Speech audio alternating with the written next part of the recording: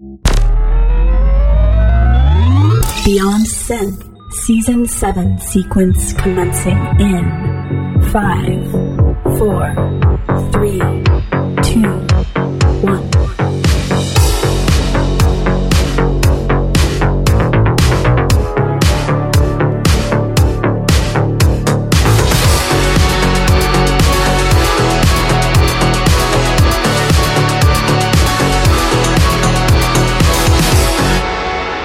Hey there, welcome to the show.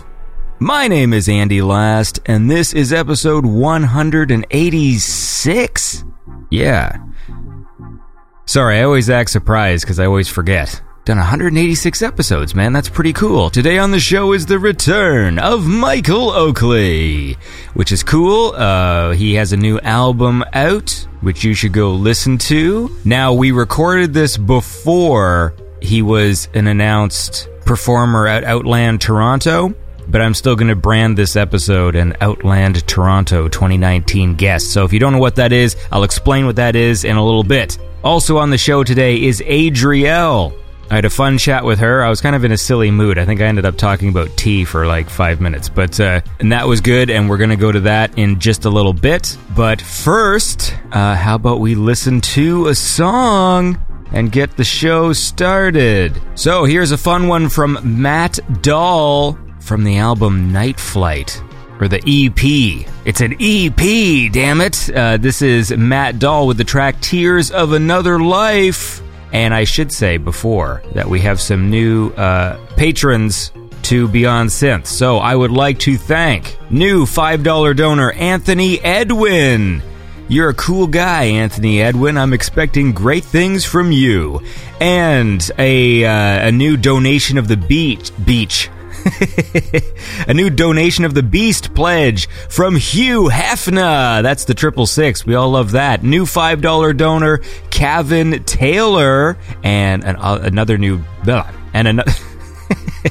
And another new donor, Victor Poon, who actually emailed wondering if there is any Beyond Synth pins or patches, which there are not, but we are going to work on that stuff. And I'd like to point out that Jimpy, that's right, that scamp Jimpy, has upgraded his support.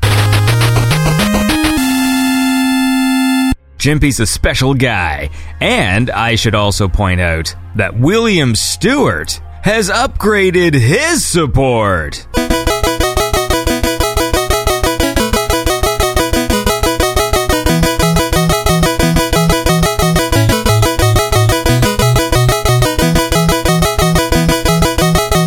To the 69.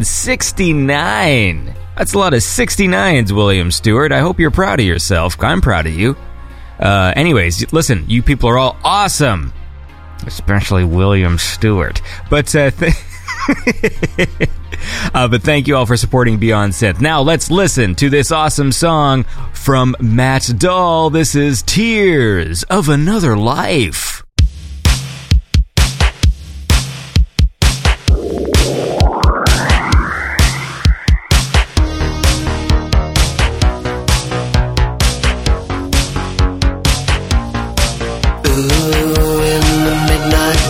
I can hear you, don't seem far away. And the moon's a light bulb reflection, feels like yesterday. Every ocean caught like a whirlpool going down the drain. Reach behind the void of the darkness.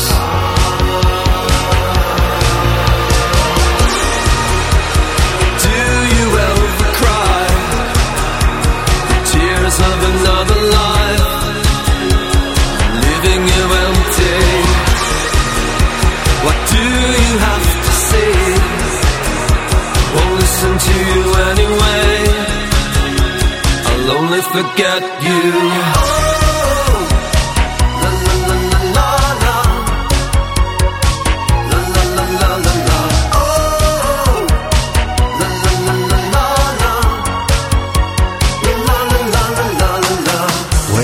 Ghouls and ghosts want to touch you, caught between the days.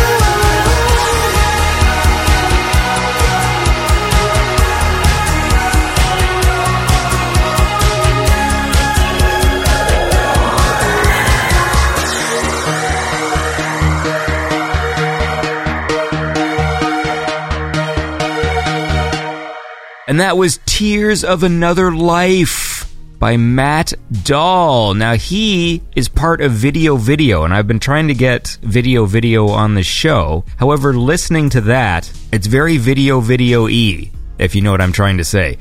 So the question is Video just some sort of Matt Dahl project? Do I only need to talk to Matt Dahl? See, I feel like I gotta talk to all of them, because I really love Video. And if you haven't heard that stuff, it's great.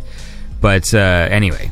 But this song was good too, man. I like cool songs. And and that was brought to you by my awesome Patreon supporters. I forgot to mention that there's a new $25 donor, Kempson. And I recognize that because that was Kempson Games back in the day. So hey, Kempson, thanks for supporting the show. So for my Patreon supporters and my just regular, what do I call the people who... For people who don't like to support the show on Patreon, there's also the PayPal button on the website. I don't know what to call you guys. I just lump everybody in as Pattersons. So for the past 2 weeks, normally I edit the episodes over the weekend. Well, over the week and the weekend, and then I release them a few days early for the Patreon supporters. Now, obviously, I haven't done that the past few weeks because I've literally been editing these shows like an hour before I post them online. What I'm doing right now, just for anyone who cares, is I'm really trying to build up the Twitch channel. So the past few weeks, I've just been preparing graphics and doing tests here and there, which you can see at Beyond Synth Twitch, which is what? twitch.tv/BeyondSynth. Twitch.tv/BeyondSynth. And I keep on sort of making new graphics and doing tests and stuff like that. So the idea is, if this works, that I think I'm going to no longer broadcast Beyond Synth, this show, on Twitch, because it's essentially just playing the file that you're going to hear a few days later. But I really want to get a weekly stream going on Twitch, which is going to be a call-in show, a video call-in show, and also playing video games and stuff like that. So please, if you haven't, follow me on Twitch. It's twitch.tv/Beyond_Synth. And like I said, I want to be doing call-ins, so you can add Beyond Synth on Skype and call into the show. I mean, I'll try and figure out some other options as well. But yeah, that's the plan. Because I want the Twitch broadcast to be something special. Like before, I've just been playing this show, and then a few days later, the episode comes out, and I just think it makes more sense, since Twitch is a video streaming service, to actually do something video-related on there. It makes more sense to me. So look, let's listen to another song, and then we will keep going. And did I tell you guys that Chris Dance is the king of the Pattersons? I probably did, right? Hey, Chris, how's it going? All right, look. This track is from L.A. Arson. That's right, this whole time. If I've ever played a track by this guy, which I have, I always called him Elay Arson. He's now also a Patreon supporter. And it turns out it's L.A. Arson. It was a little confusing because it's spelled E-L-A-Y. And so I've always been like, is it Elay? Is it, So it's L.A. Arson, all right? So get that in your heads. L.A. Arson, and we're going to play an L.A. Arson song right now. And it's brought to you by my awesome Patreon supporters, Jose Arbello, who I talked to on Twitch the other day. He was sort of explaining what he wants to do with network building or something. The information is above my pay grade. My brain has difficulty with technical information, but all the power to you, Jose Arbello. And of course, L.A. Arson. Thank you for supporting the show. And look, we're going to listen to your song right now, buddy. So here is Hotline LA by L.A. Arson.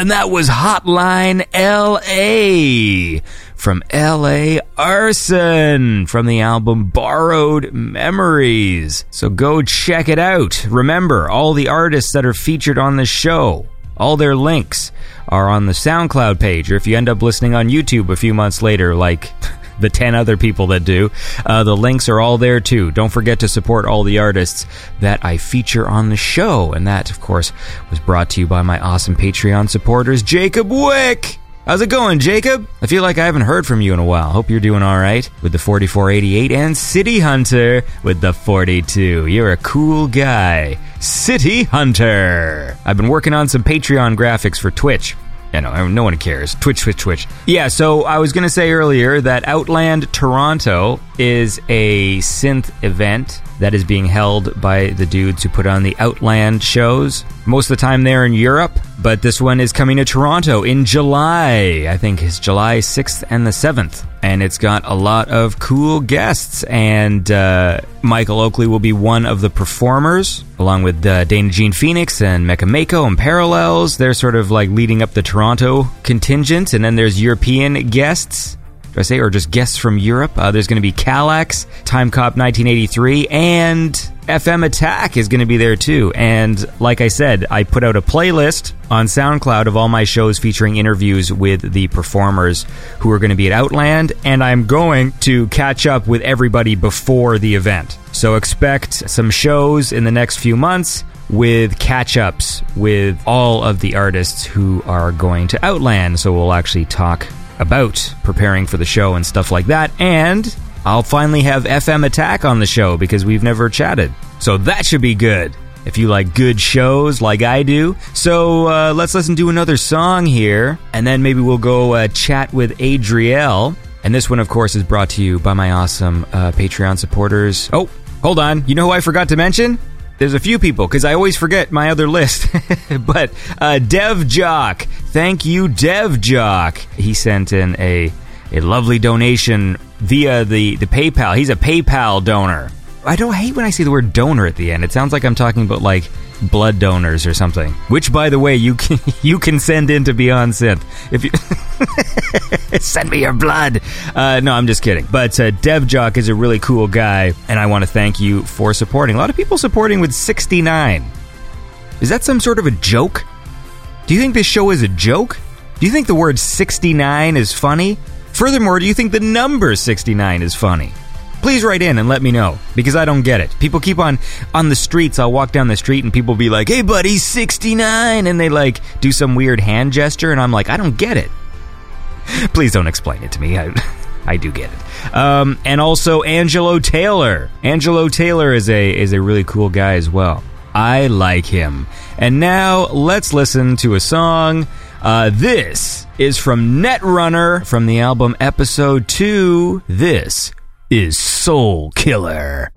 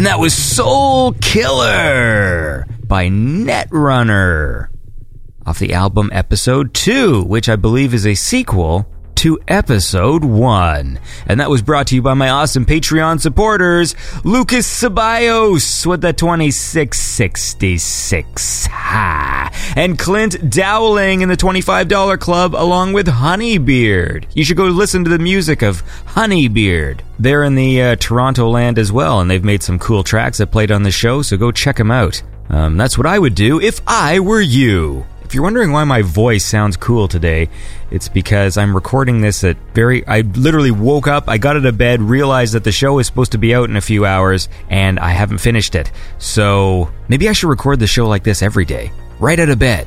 Wake up, turn on the microphone. Hi. Welcome to the show. I think that sounds pretty cool. Let's go chat with Adrielle right now. All right, well, I'm here with Adrielle. How's it going? Good, how are you? I'm good. Is that how you say that? Yeah, Adrielle. You say Adrielle? Yeah. Shit. Well, that means I've said it wrong when I've played your tracks on the show before. It's okay.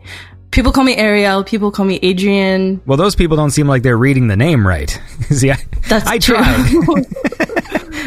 Those people, like, they're wrong for more than one reason. You go like, where's the N, idiot? That's what I would say. Anyway, so Adrielle. Okay, well, let me start this again. Okay. And I am here with Adrielle. How's it going? Good, how are you? I'm great. Cool. Yeah, I got my tea here. It's a little too hot to drink. I've sweetened it with stevia. That's awesome. What kind of tea are you drinking? Just, orange pico, the regular shit. Breakfast tea. Okay. Is breakfast tea orange pico, or is that something else? I've never heard of that before. You never heard of orange pico? No. Orange pico is like default tea. It's like if you buy tea any place, I feel like orange pico is the tea you get, unless you specifically ask for like herbal tea or something. Interesting. Yeah. Is it a brand or is it an actual flavor? Good fucking question. Hold on. Let's go to the fucking research department here. It's like, if you go buy Tetley tea, you have the brand Tetley in the States. That's not a Canadian thing, is it? I think I've heard of that before. Anyway, there's tea, and, hold on, I'm typing it in. Orange pico. All right, here we go.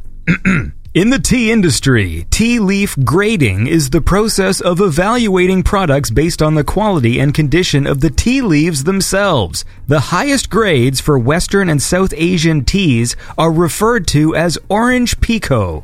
Oh, so it's a grade of tea. Interesting. Okay. So then what is the actual tea itself? Yeah, because normally there's like black tea, there's white tea, there's green tea, there's... It must be black tea then. What is normal tea? Like, if you just went to a place and said, can I have a tea? That would be black tea. Okay, then that's what this is. It's black tea. Or herbal, because, but there's different kinds of herbal tea. So it's like, well, then they would ask you, what kind of herbal tea? Yeah, good question. It must be black then. I guess it's black tea. It also says Orange Pico redirects for the Japanese jazz band Orange Pico. Let's learn about them. Have you ever had any kombucha? Kombucha. Is that green shit? It's like powdery green stuff? So it's made with green tea or black tea, but it's fermented. Is kombucha the stuff that's supposed to be like really good for you, but you have to get the good stuff or else it's gross tasting? Or am I thinking of something else? I don't know. Back to Wikipedia. All right, here we are. Kombucha. Am I spelling it wrong? Anyway, look, let's talk about your music here. What am I doing? Enough about tea. You can tell me a bit about yourself while I type in kombucha into... it's kombucha. Yes. It's a tea. Oh, okay, no, this isn't what I was thinking of. I was thinking of this green powdered tea that's supposed to be like some... every few months there's like a new miracle health thing. Okay. What am I thinking of? Matcha. Yeah, I've heard of that before. I don't think I've ever tried it before, though. It's supposed to be really gross. I think it's like, people say like it has like health benefits, but people say that about a lot of things. Interesting. Yeah.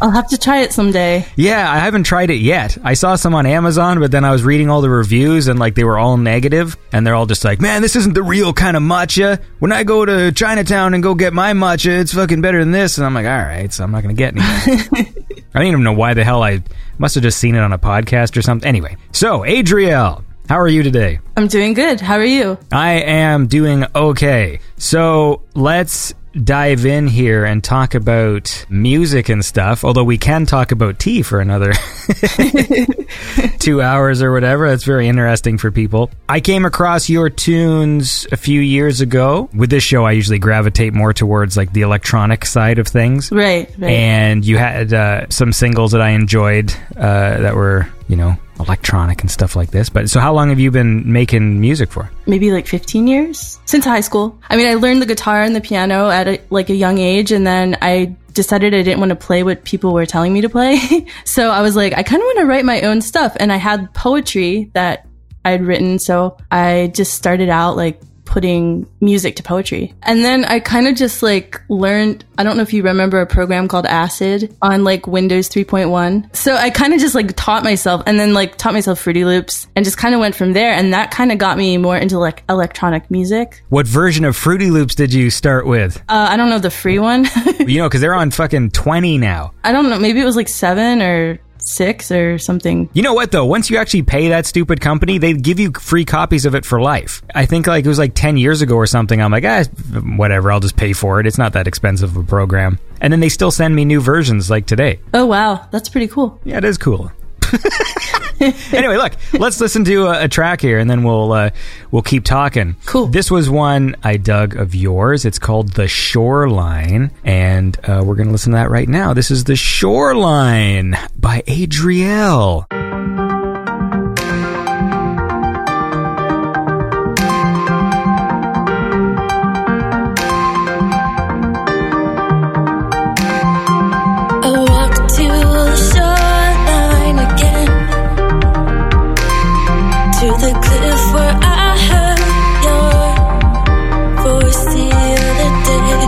Trying not to jump it, but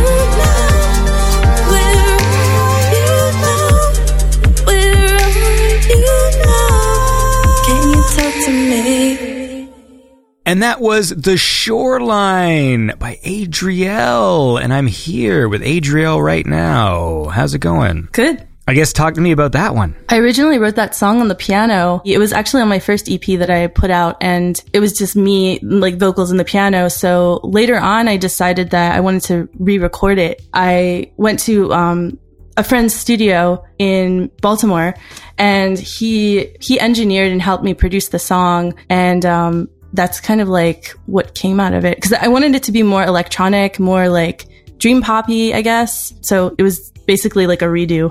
Do you have like more of those sorts of tracks that you worked on before that you want to breathe new life into, like later on? Yeah, you know, I have a lot of older songs that I kind of want to go back and redo, just because I felt like it definitely needed something else other than just like vocals and piano or vocals and guitar, you know? Mm-hmm. It could just be spiced up a little bit more as far as like the vision or the sound that I really wanted to go for. Where do you normally record your stuff then? Like, do you always go to like the same sort of studio place, or do you have some sort of setup at where you are, or how does that work? Yeah, so right now I have like a small little studio in my apartment. I mean, I've worked at several different studios in the past, so it's kind of like, it's kind of morphed, you know, the places I've worked. Do you scope the places out when you're in them and go like, I'm going to get one of those one day and one of those, looking at all the machines? Yeah. Yeah. I mean, the space still matters, but it is really cool what you can do now just on a computer. Have you ever seen... One day Amazon was advertising this to me. They advertised to voiceover people, but it's like a box that has, you know, the soundproof foam inside of it that you're meant to sort of like stick your head in. No. So you can record yourself in isolation, right? So if you can't have a whole like isolated room with like sound foam everywhere, you can basically put your head in a box where like just the microphone is. No, that's pretty funny. Yeah, it looks very foolish. I was thinking like why I would buy one, because I could probably just make myself like just right. Get a big box from like the grocery store and then just fill it with foam and put my head in it. Yeah, that's true. So when you were making that EP or whatever, like what's your actual setup in terms of like the gear you use and stuff? I mean, like when you're making electronic music, is it all, you know, like VSTs and stuff like in the program, or do you have like some synths or? Yeah, like right now it's mostly MIDI stuff. I recently moved, I moved across the country, so I'm basically starting over. I've also decided that I like working with MIDI. There's so many different options. You know, right now it's just like a Logic setup with a MIDI keyboard and then my vocal setup. But I also am, you know, eventually would like to start recording instruments, like different types of instruments, kind of like strange stuff like the harp or something. Yeah. Can you play a harp? No, but I want to get one and learn. Yeah. Well, you've done, you have done some live performance stuff, right? Yes. So when you do that, is it more like singer-songwriter, like lady with a guitar kind of stuff? Yeah, so it's kind of morphed over the years. I used to do a lot of stuff with just me and the keyboard. I mean, I've done some electronic stuff too, like with a loop pedal and like drum machine and things like that. And then just like me and the guitar as well. But I've kind of taken a break from live performance in the past couple years, but that's something that I want to get back into and have like a full electronic live performance. But I just have to kind of figure out like, how am I going to do that? Because I really find that like when you write electronic music, it's hard to figure out how to perform live unless it's something like Ableton or if you have a laptop. Most people I know who are doing live performance now, I think Ableton seems to be the go-to. Yes. The Ableton live setup. The only thing that it always kind of makes me nervous, because I have seen a few you know, performances where like stuff went wrong. Right. When the laptop contains everything that's special, like it crashes. It's always the fear that's always in my head whenever I see live performance, especially with like music in the synthwave scene and stuff, because it's often people who don't always have a full band, you know, like it is right. one or two people, and there's a lot of laptops involved, and I'm watching them when they're performing, and if their laptop's sitting on like a shaky table or something, I'm just like, oh no, yeah. You know, like it stresses me out. Yeah, that's one thing that I've thought of too, because you know, what if the laptop crashes and you just lose everything and then you can't really continue if everything's contained on a laptop? But it's still really cool how like you can do stuff like that, like with the controllers and MIDI and stuff. But I definitely prefer like hardware. Yeah. Well, there's something nice about like if things shut off, you might still be able to actually do something. Right. That's the nice thing. Well, look, let's listen to another track and then we'll keep talking. Cool. I think this one was this from the same EP? This is a track called Kiss the Daylight, but this is the Silence remix. Whoever that is. Who is Silence? Is that just some guy? That's my friend Mike Baker. He does a lot of like electronic music as well. I like the way, well, we'll listen to the song, then we'll talk about it. This is Kiss the Daylight by Adriel, the Silence remix.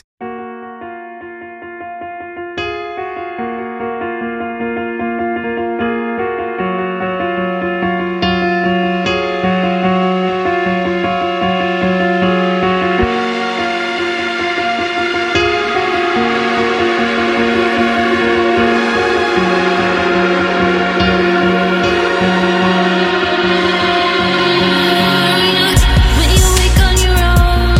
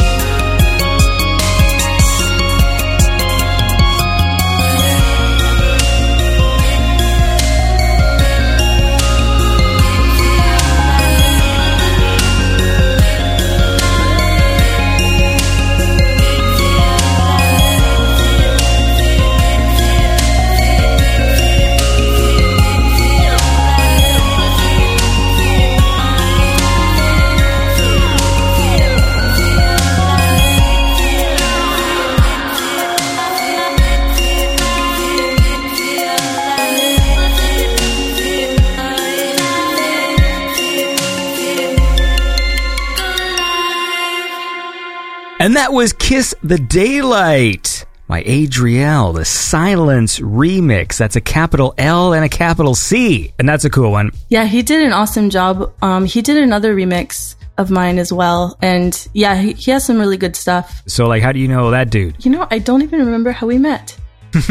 We met several years ago, and I think it was through a friend, and he was getting into like DJing, and so he had a bunch of DJ equipment, and he was showing me like, because I never really looked into like how DJs DJ Sure. with matching BPM and things like that. And so he was kind of just showing me how, you know, things went, and like he had written some music before, and he was like, I'd like to remix some of your songs. So I was like, yeah, sure. So you just said you relocated. Yes. So are you in like warm weather place now or a cold weather place? I'm in a warm weather place, Southern California. Ooh, is that exciting? Yes, it is.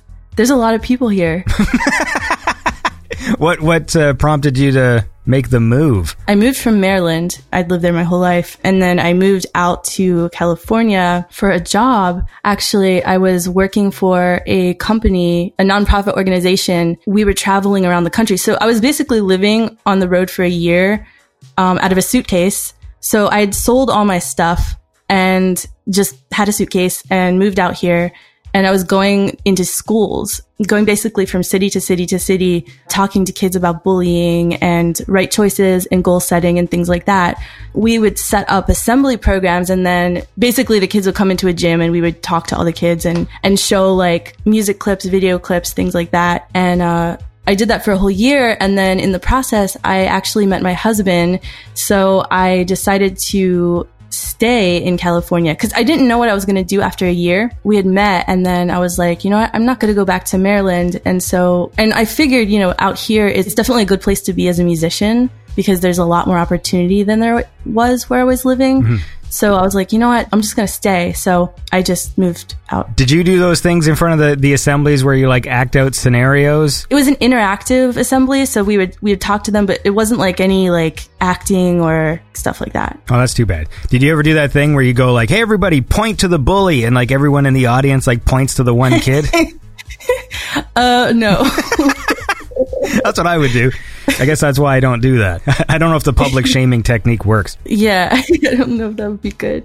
Wait, so how long were you doing the bullying thing for? It was actually a year contract. I just signed up for a year, and then after, you know, the year was up, I had to go somewhere.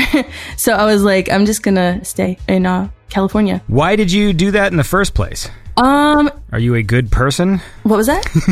I just asked you if you were a good person. I don't know. I guess, maybe. Sorry. I'm an idiot. I don't actually think before I say things. I thought it was a really good cause. Like, first of all, the travel was attractive. And then the fact that it was for a good cause and making a difference in other people's lives. I'm definitely a firm believer in like work should be something that is either like making a difference or helping people, or I mean, not that it always has to be that way, but I'm just saying for myself, yeah. It's like fulfilling. Do you know what I mean? Mm-hmm. So I found it that way, and it was like probably the best job I've had in my life. Yeah, well, that's cool. It's good to feel good about what you do. Yeah. I feel terrible about what I do. So, what? That's not good. Obviously, you live in a different place now, so was like Maryland really boring? Or did you enjoy Maryland? I don't know anything about Maryland. So I was living in Baltimore, and it's actually a really cool city. It's like an hour from DC. It's like an hour from Philly, and then like 2.5 to 3 hours from New York City. So like you can kind of go anywhere. You can go to the mountains, you can go to the ocean. So it's centrally located, but I felt like specifically where I lived, I was doing a lot of music stuff out there. Like I was playing in piano bars and I was doing a lot of touring in the region, but I kind of felt like nothing was happening, I guess. It was kind of the same thing over and over again. So I felt like there wasn't really a lot of opportunities. But it's a really cool city. I mean, it's like a small town, but like it's a big city, you know what I mean? Mm. A lot of people that live in Baltimore or that have been born and raised there, they don't ever leave. I've talked to some people that have moved from like the West Coast to Maryland, and they're like, Baltimore people are weird because they never leave. Yeah. Like they just stay there their whole lives. And I'm like, yeah, I know, that is weird. Maybe I should get out of here. So you're breaking the mold. Is that what you're doing? Yeah. Well, how about this? Let's listen to another song, and then I'm going to type in the population of Maryland, and I'm going to test you to see if you know what it is. Okay. So here is a track. This is a cool one. This is a more recent thing. This is called Black Car by Adriel.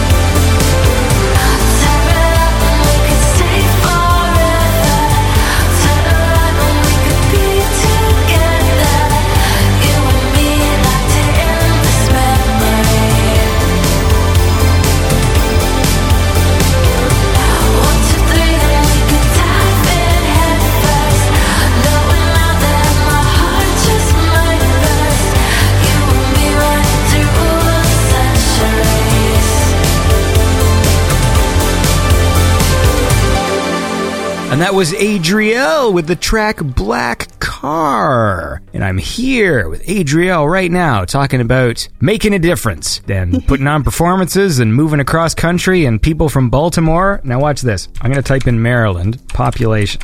What do you think it is as of 2017? 2 million? It says 6 million. Is that true? Oh, wow. Maryland is that big? What is Maryland? Is that a state or? It's a tiny state, yeah. Okay, that makes more sense. I was like, that's the whole state. Okay, good. All right. I don't know why that was so confounding. All right, so you're wrong. You said 2 million, so you lose the game. Tell the people what they should do in the case that they are a child being bullied. Do they need to talk to an adult? Do they need to report the incident? Tell somebody. That's the most important thing. And then kick the bully's ass, right? Well, we don't want to tell them that. Yeah, tell somebody. Tell an adult. Tell a teacher. Tell a parent. See, my advice would be to follow the bully home with a phone book and beat him with it. Do they still make phone books? That is a very good question. Yes. I think I have a phone book. I have a landline. Can you believe that? Really? Uh-huh. I even had a Hotmail address until about a year ago. I didn't know Hotmail was still around. No one did either. They just treat me like a super old man. I'm not a young guy, but I mean, I got rid of it. Okay, I'm using my Gmail now, but I still get a phone book. Although that must be going away. That has to be. Yeah, I think phone books are like for people that don't have computers, but mostly everybody has computers. Well, then we'll track the bully down and beat him with an IKEA catalog. I mean, we get a lot of junk mail, so you can always just wrap up a bunch of junk mail into like a bat or something. That's true.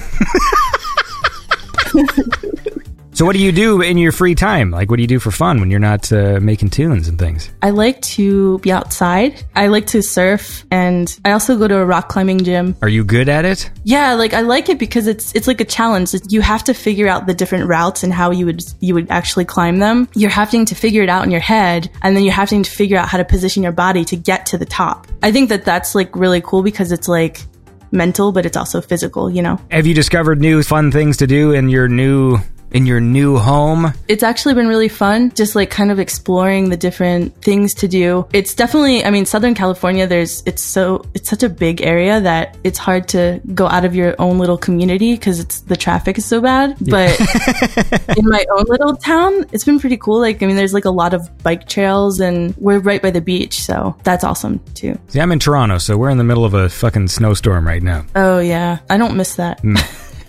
Baltimore usually got a lot of snow, and then it was really humid in the summers. Yeah, if that's where Maryland is, I'm looking at a map here. That's the East Coast. My American geography is terrible. And so oftentimes when I'm coordinating with guests from the States, I'm always assuming they're in some crazy time zone. Like they'll be like, where do you live? And they're like, oh, I'm in Pennsylvania. I'm like, oh, what time zone is that? And I'm trying to figure it out. And I'm like, it's the same damn time zone. Like we're on the same strip. And so I'm slowly going to learn the states that border Canada. So at least then I can do some of that math in my head myself. Because I think the States and Canada are the same. We've got like 3 different or 4 different time zones, like across the entire country. Okay. Are you appreciating this time zone lecture I'm giving? I apologize. I have a very stupid show. We're going to listen to another song. Cool. So this is a new one. This is called Weird by Adriel.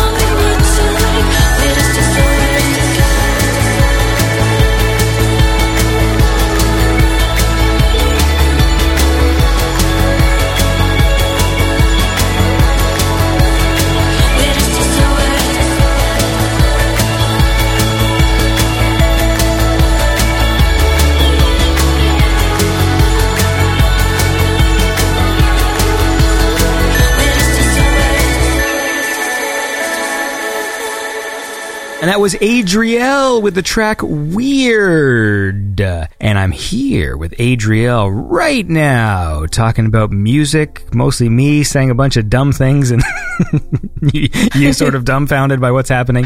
So this is a cool song. It actually kind of reminded me a bit, the way you were singing and sort of the effect that was on it. Do you remember Frou Frou? Oh, yeah. That vocal effect sort of reminded me of that. Yeah, you know, it's interesting. The last two singles that I've released, a lot of people have been, they're like, are you influenced by Imogen Heap? And I like her music, but I've never really like considered her as an influence. But it's just interesting that people have been saying that, which isn't a bad thing.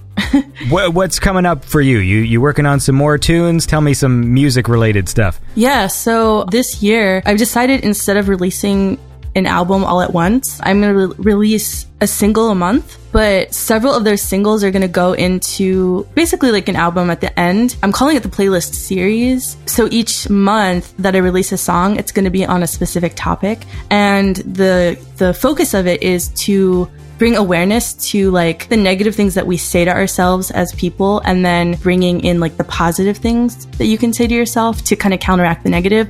I'm going to be hosting discussions on my website. I have a forum on there, and each song is going to be based on a specific topic. So that's kind of like my project for the year. I've been working with some really cool producers, so I'm really excited for that too. What's going to come out of that too, you know. So this is all about positive affirmation. Is that the thing? You want people to feel good about themselves? More so like just more self-awareness. Honest about themselves. Yeah, to bring like awareness to like what they're saying to themselves. And then where does that come from? Because oftentimes there's a root cause for the negative things that we think. Either it's like a past trauma or something that somebody did to us or whatever.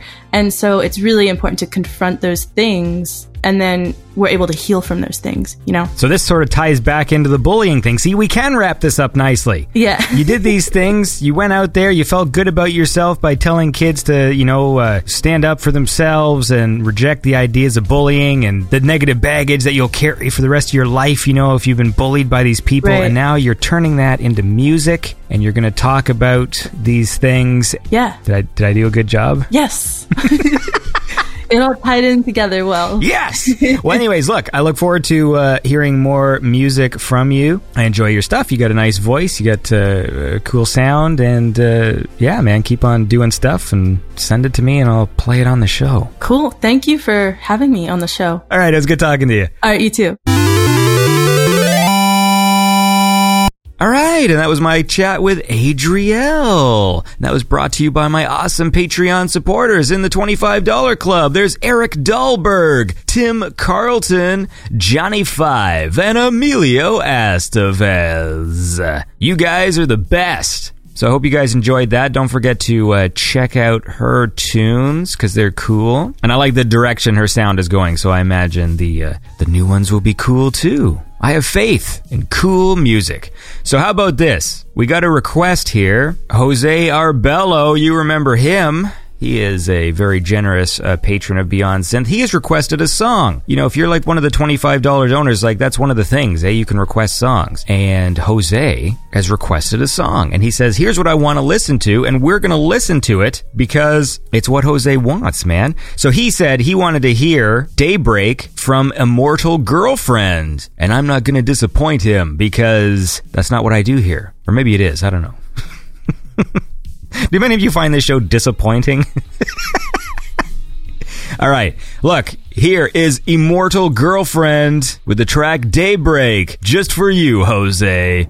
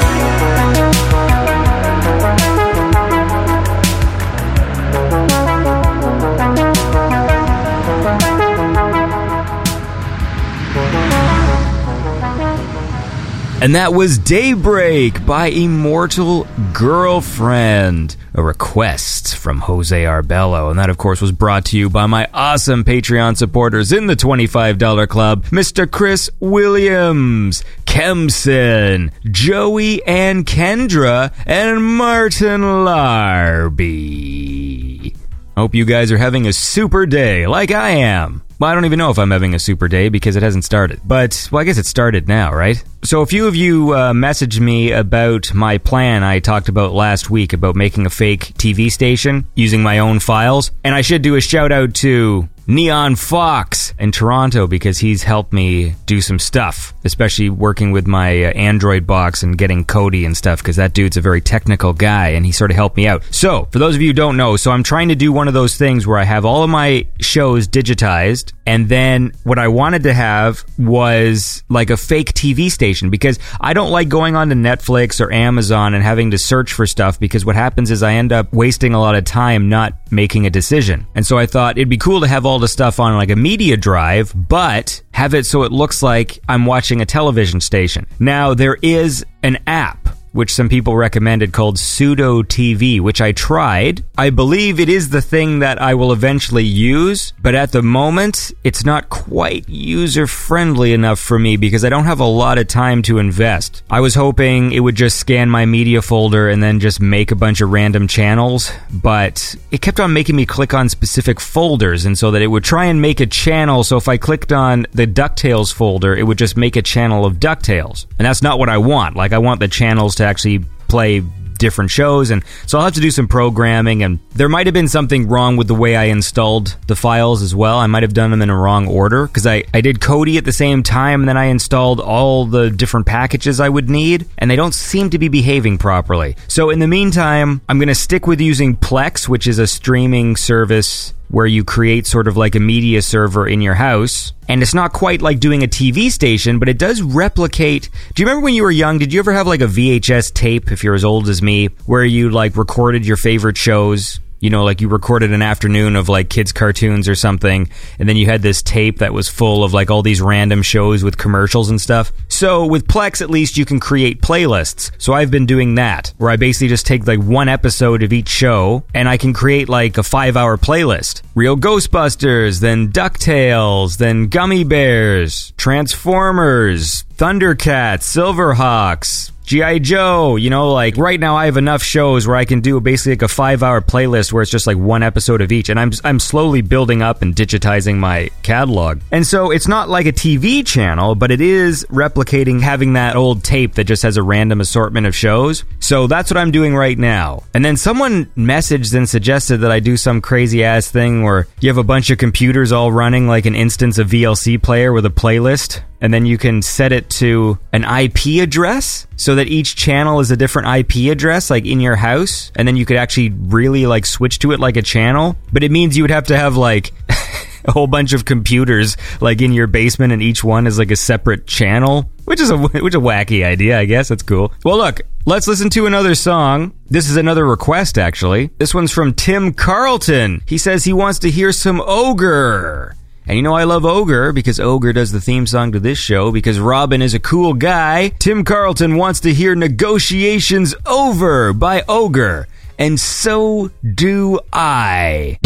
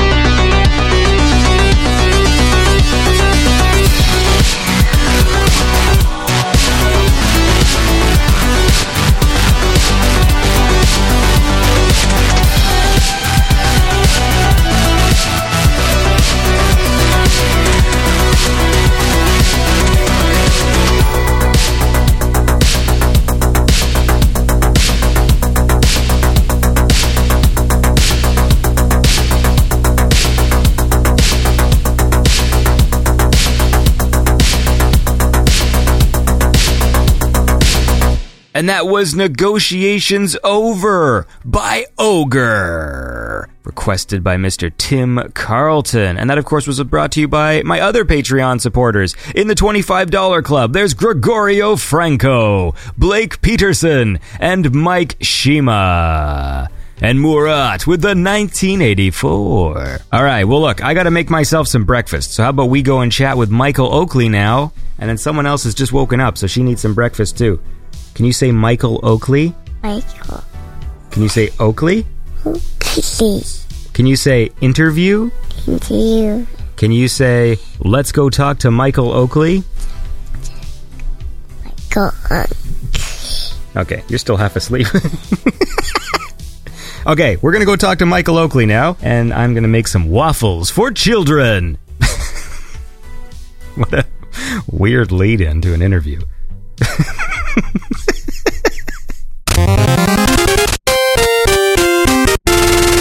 Well, you know, it's been a few months since you were here last time. Yeah. And now you're here again. Crazy. Yeah, man. I'm here with Michael Oakley in studio again. Just a few scant months. Is scant a word? It is, but I don't know if it's what you mean. Yeah. So someone pulls down your underpants. Scant.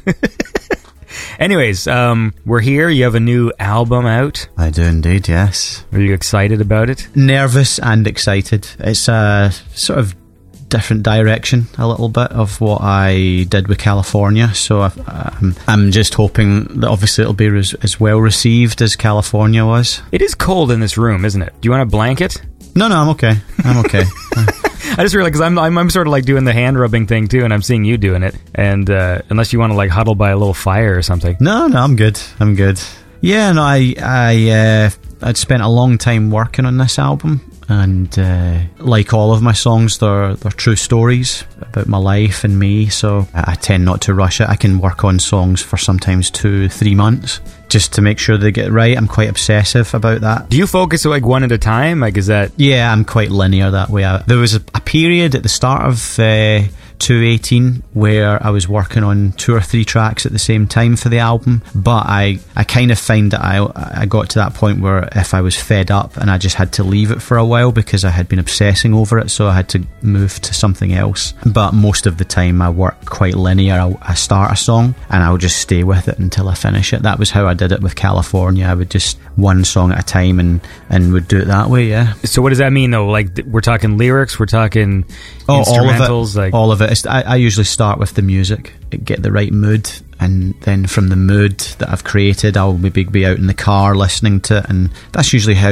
the lyrics just kind of tend to come to me. Mm-hmm. It's kind of a weird process because I don't necessarily sit down and say, right, I'm going to write a song, what am I going to write about? I actually feel a bit like someone else is writing the song, and the words just get put in my head, and then I just need to write it down and catch it while I'm, you know, like a walkie-talkie when you have somebody coming over the other end of it. It's a bit like that. It just comes in my head. Like, oh, usually after writing half of it, I'm like, that's what it's about, and it makes sense because it's all about something that I'm going through or whatever, or maybe I've been thinking about it, or I haven't, and I just realise, oh my god, in my subconscious I must have been really sort of thinking about that. When it comes to lyrics then, I mean, like, do you have like a book or something? Do you write lyrics, or do you sing like gibberish words when you're listening to the instrumental track, like going yeah, I do that. I do that. I'll sort of sit and let a melody line come to me, and then once I've got the phrasing of that's usually when the right words will come in, and sometimes I'll come up with like a sort of maybe dummy few lines just to kind of get it working, and then I'll change them later. But most of the time I have the whole track finished and I've got a melody line in mind, and then it's when I go away in the car and just listen to it and I'm driving, and maybe it's because my subconscious gets taken over by the driving part and I'm listening to the music, and then it's like you disarm something. Because I find, for me anyway, when I sit down and I'm like, right, I'm going to write something, nothing happens because I'm so like under, I guess, the microscope. I'm sort of like, what am I going to write about? I don't know. And then you sit for about an hour and then nothing really happens, or you just write a lot of garbage. But yeah, I find that the best ideas come to me when I'm driving and I'm sort of focused on something, and then the words just come to me. It's almost like I relax, and it's like I don't know, like hypnotised or something. That you don't want to end up, you're going on like a drive and then you end up getting back home and realize you've written a song about like following some lady with yoga pants down the street or something. Like, it's just my subconscious, man. It just it took me on a ride. Yeah, well, when I was living in Scotland, I had a place that I used to like to drive up to. It was this beautiful place, very scenic. You could look out over the whole city, and I would just sit there at night and you'd see all the city lights, and I would just sit with the music on and just kind of stare out and just sort of let it come to me. Mm-hmm. Yeah, my meditative place, I call it. So, like, what do you find then, in lieu of that, now that you're sort of in Canada, have you found a hill to stand on near where you live? Yeah, there's a place round near where I live. It's called Balls Falls, and let's just take a moment for that. Balls Falls. I'm a child. Sorry. I'm a child of balls. When I hear the word balls, it's really hard for me to... Yeah, so it's like a mini Niagara Falls, I guess, and it's nice up there. But that's kind of what has became my kind of surrogate place. It's not as nice as the place back home, I must say. That place is really special to me. I wrote all my songs there. But I find that's how it works. It's a sort of weird, spiritual, meditative thing, writing the lyrics. But yeah, I pretty much do it in that order: music first, the melody line, and then once I have that, it's the lyrics just sort of follow. Well, how about this, man? Let's dive in, and I think like last time, I'm gonna dive in with my favorite track. I did it to you before. I'm gonna do it to you again. Okay. Because this song's pretty cool. I love the bass line in it, man. This is called "Control" by Michael Oakley.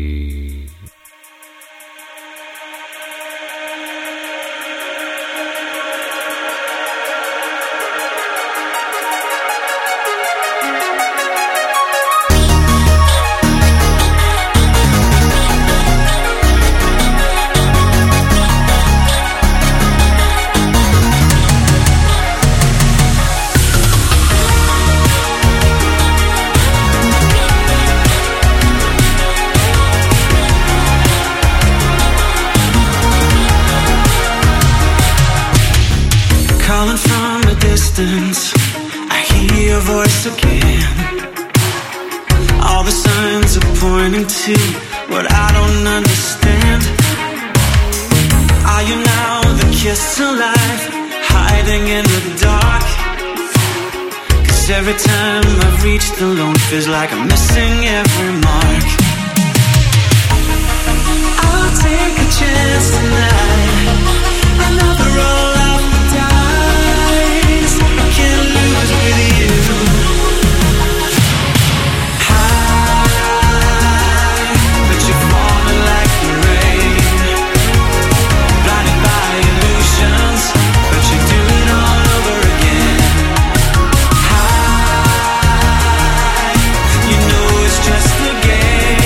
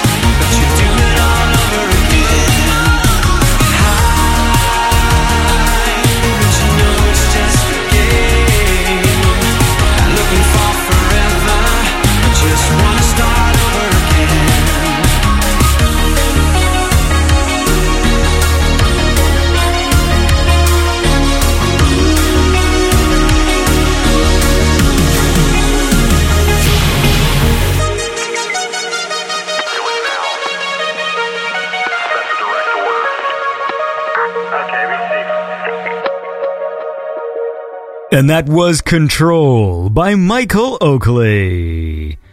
Hi. Hey, man. We're in studio right now. So when you were on the show last time, we sort of got to meet you a little bit.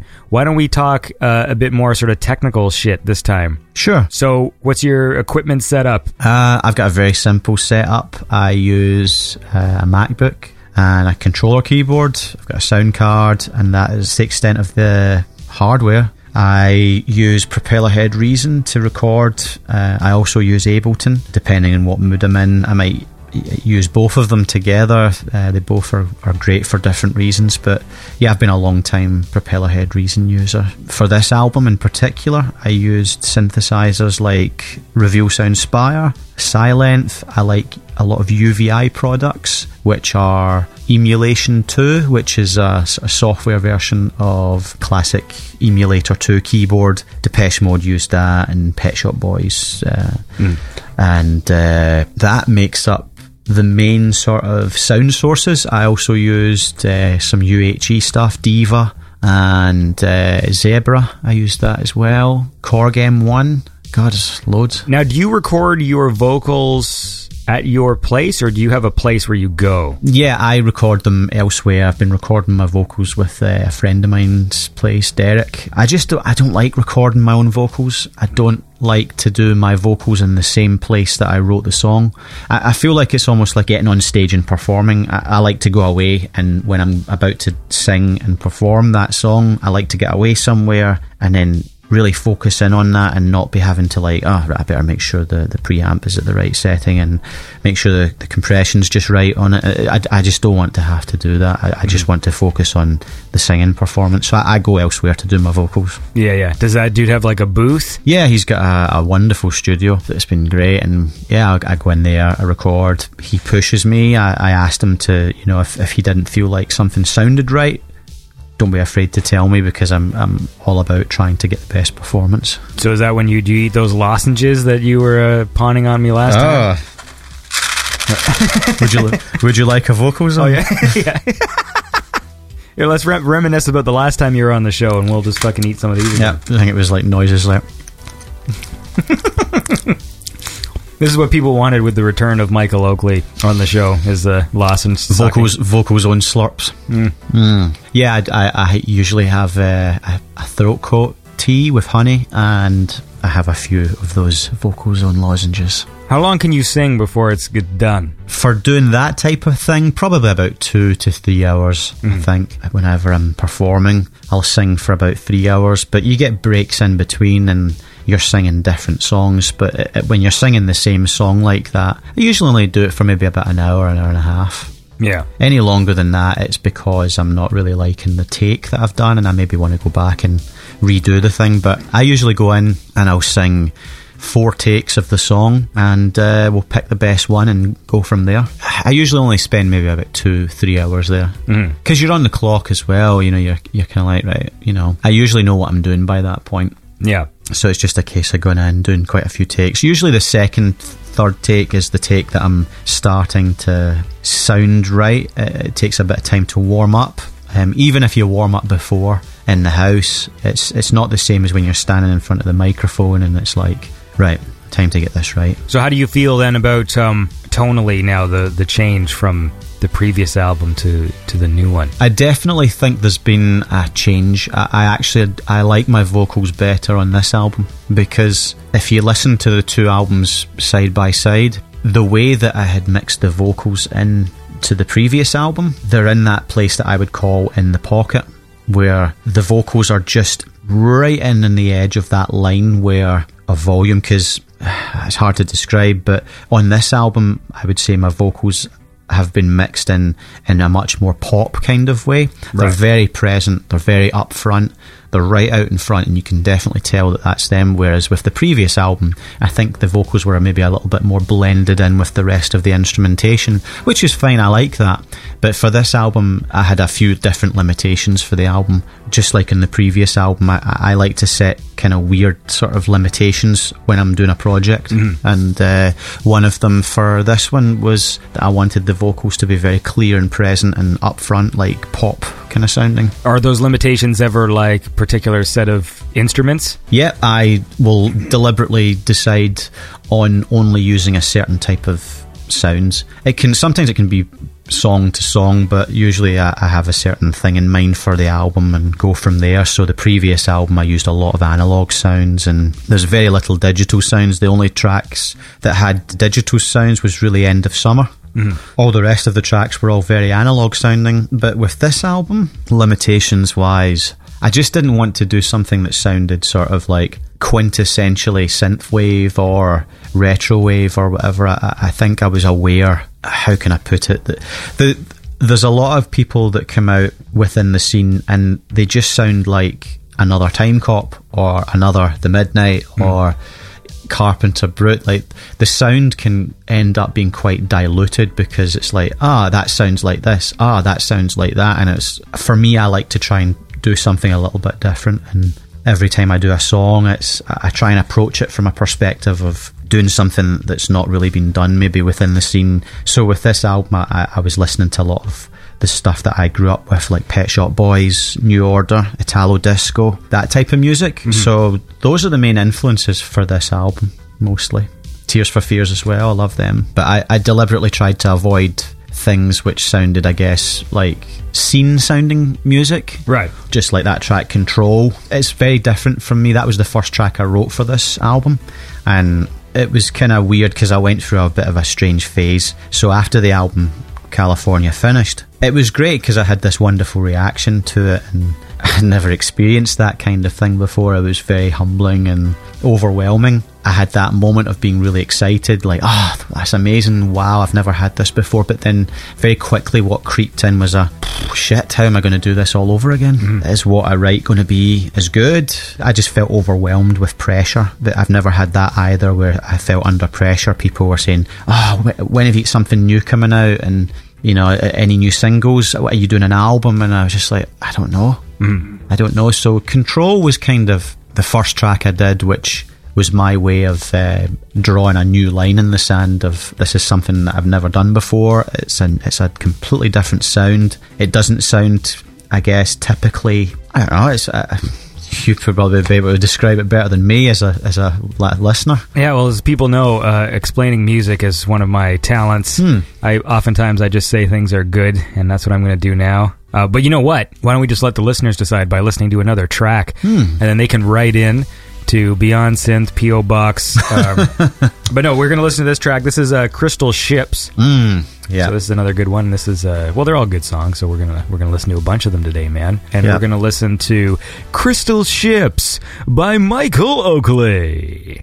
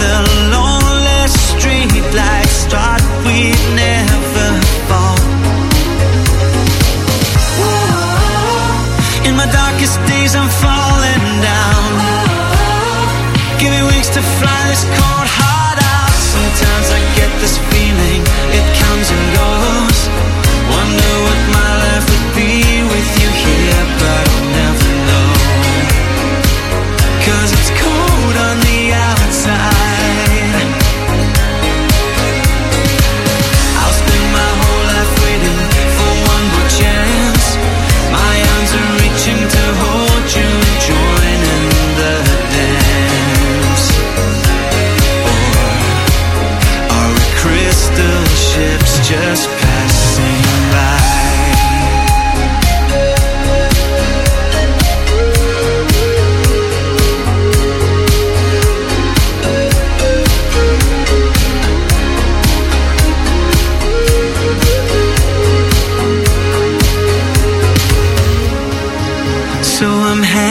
into a night scene in the town that we both carved out. Traced our idols from the big screen, but now the picture's losing sound. Oh, your voice fills my head. Can you tell me where you've run? 'Cause the lonely street lights hold no answers in what this world's become without you. Running every risk to claim myself, taking chances like nobody else. Sometimes I get this feeling, it comes and goes. Wonder what my life would be with you here, but I'll never know. 'Cause it's cold on the outside. I'll spend my whole life waiting for one more chance. My arms are reaching to hold you and join in the dance. Or are we crystal ships just passing by?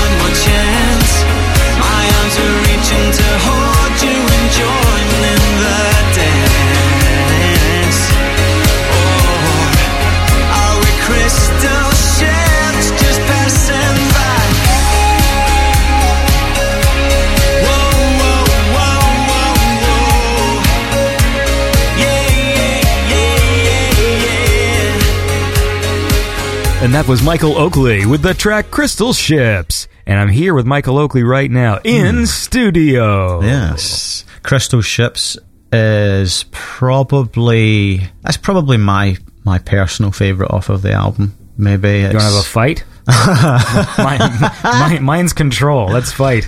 They're very different tracks. Like I say, all the songs I write are all true stories, and I think Crystal Ships is probably the most personal track I've written. It's when I was younger, I was 15, one of my best friends died, and the song's all about that, and just about childhood. You feel like you're invincible when you're a child. You feel like Peter Pan, and that you're never going to grow up, and that, yeah, you see your parents and older people, but you're not going to be like that, and you throw caution to the wind, and it's all about that kind of period of your life, as well as, you know, I have these moments where I wonder what my life would be like if he was still around, and when you kind of lose somebody that you loved, that's a bereavement. Initially you have the kind of, oh, why did this have to happen? That's just shit. And I just feel like there's this big void, there's something missing. But as you go older, it kind of gets replaced with what would my life be like? Would we still be friends? Would Dave get married? How would we be? What would we be doing right now? How would I be a different person in life if this hadn't happened? There's all these sort of other things. So I guess that's the kind of reference, or will I get to see that person again, or are we crystal ships just passing by? It's that kind of thing. Is that it? There's different ways of that experience sort of happening. So like you can lose someone abruptly, but then for me, like I've not had a close friend die, but the older you get, sometimes you have like slow deaths. Where it's where you start to drift, or you start to realize like, oh, now in this year we're very different people now. Oh, and then so you can have that same experience, and I don't know which one is like. I mean, obviously we don't want people to die, but but in one way, like it cements where that person exists in your nostalgia. Yeah, of where course. It's like this was the joy of being young and stuff, and then sometimes there's this kind of like, it's just sort of like a mild sort of depressing feeling of just that the person's still around, but you just don't, you just drifted. And like, I mean, the closest thing for me, like I have like a friend who was like a friend and as a kid who has a mental illness now. And so like is not the person who was, Yeah. And so in a way, it's kind of that similar feeling of just like, wow, like there's this person and they're still there, but they're not there. And so do I mourn this as if the person's gone? Because you have that feeling, but then it's not correct because the person's still around. So like I shouldn't have this feeling, but I do. Yeah. And in some ways that can be worse. I mean, I guess it's a weird thing to sort of talk about, like, just like, whose grief is worse, man? Let's have a fucking grief battle. I mean, we've all experienced it. I mean, I think we've all had, who hasn't had somebody, I guess, that they love that died, whether it's a family member or what. But it's a strange one, I think, when it's someone that's a friend, because you expect it of older people and older generations, because you accept that's the cycle of life, and one day that'll be me. But when I had that happen, my mother died when I was 27, and then another one of my best friends died as well. And it's been a sort of thing that's kind of came up, and every time that happens, it's like it snowballs. Whenever something like that happens, I'm reminded of the previous deaths. It's like that's the weight of that on top of it as well. Right. So, Crystal Ships is mostly about, my friend from when I was a kid. But there's elements of, like, my mother in there as well, because it's, what would my life be like if these people were still in my life? I guess I'll never know. But I guess it sort of keeps you... I mean, it's nice to have a healthy understanding of mortality, like maybe you have like a lot more fun, because to me, like I haven't had a lot of those sorts of experiences. Like my parents are still around. Yeah.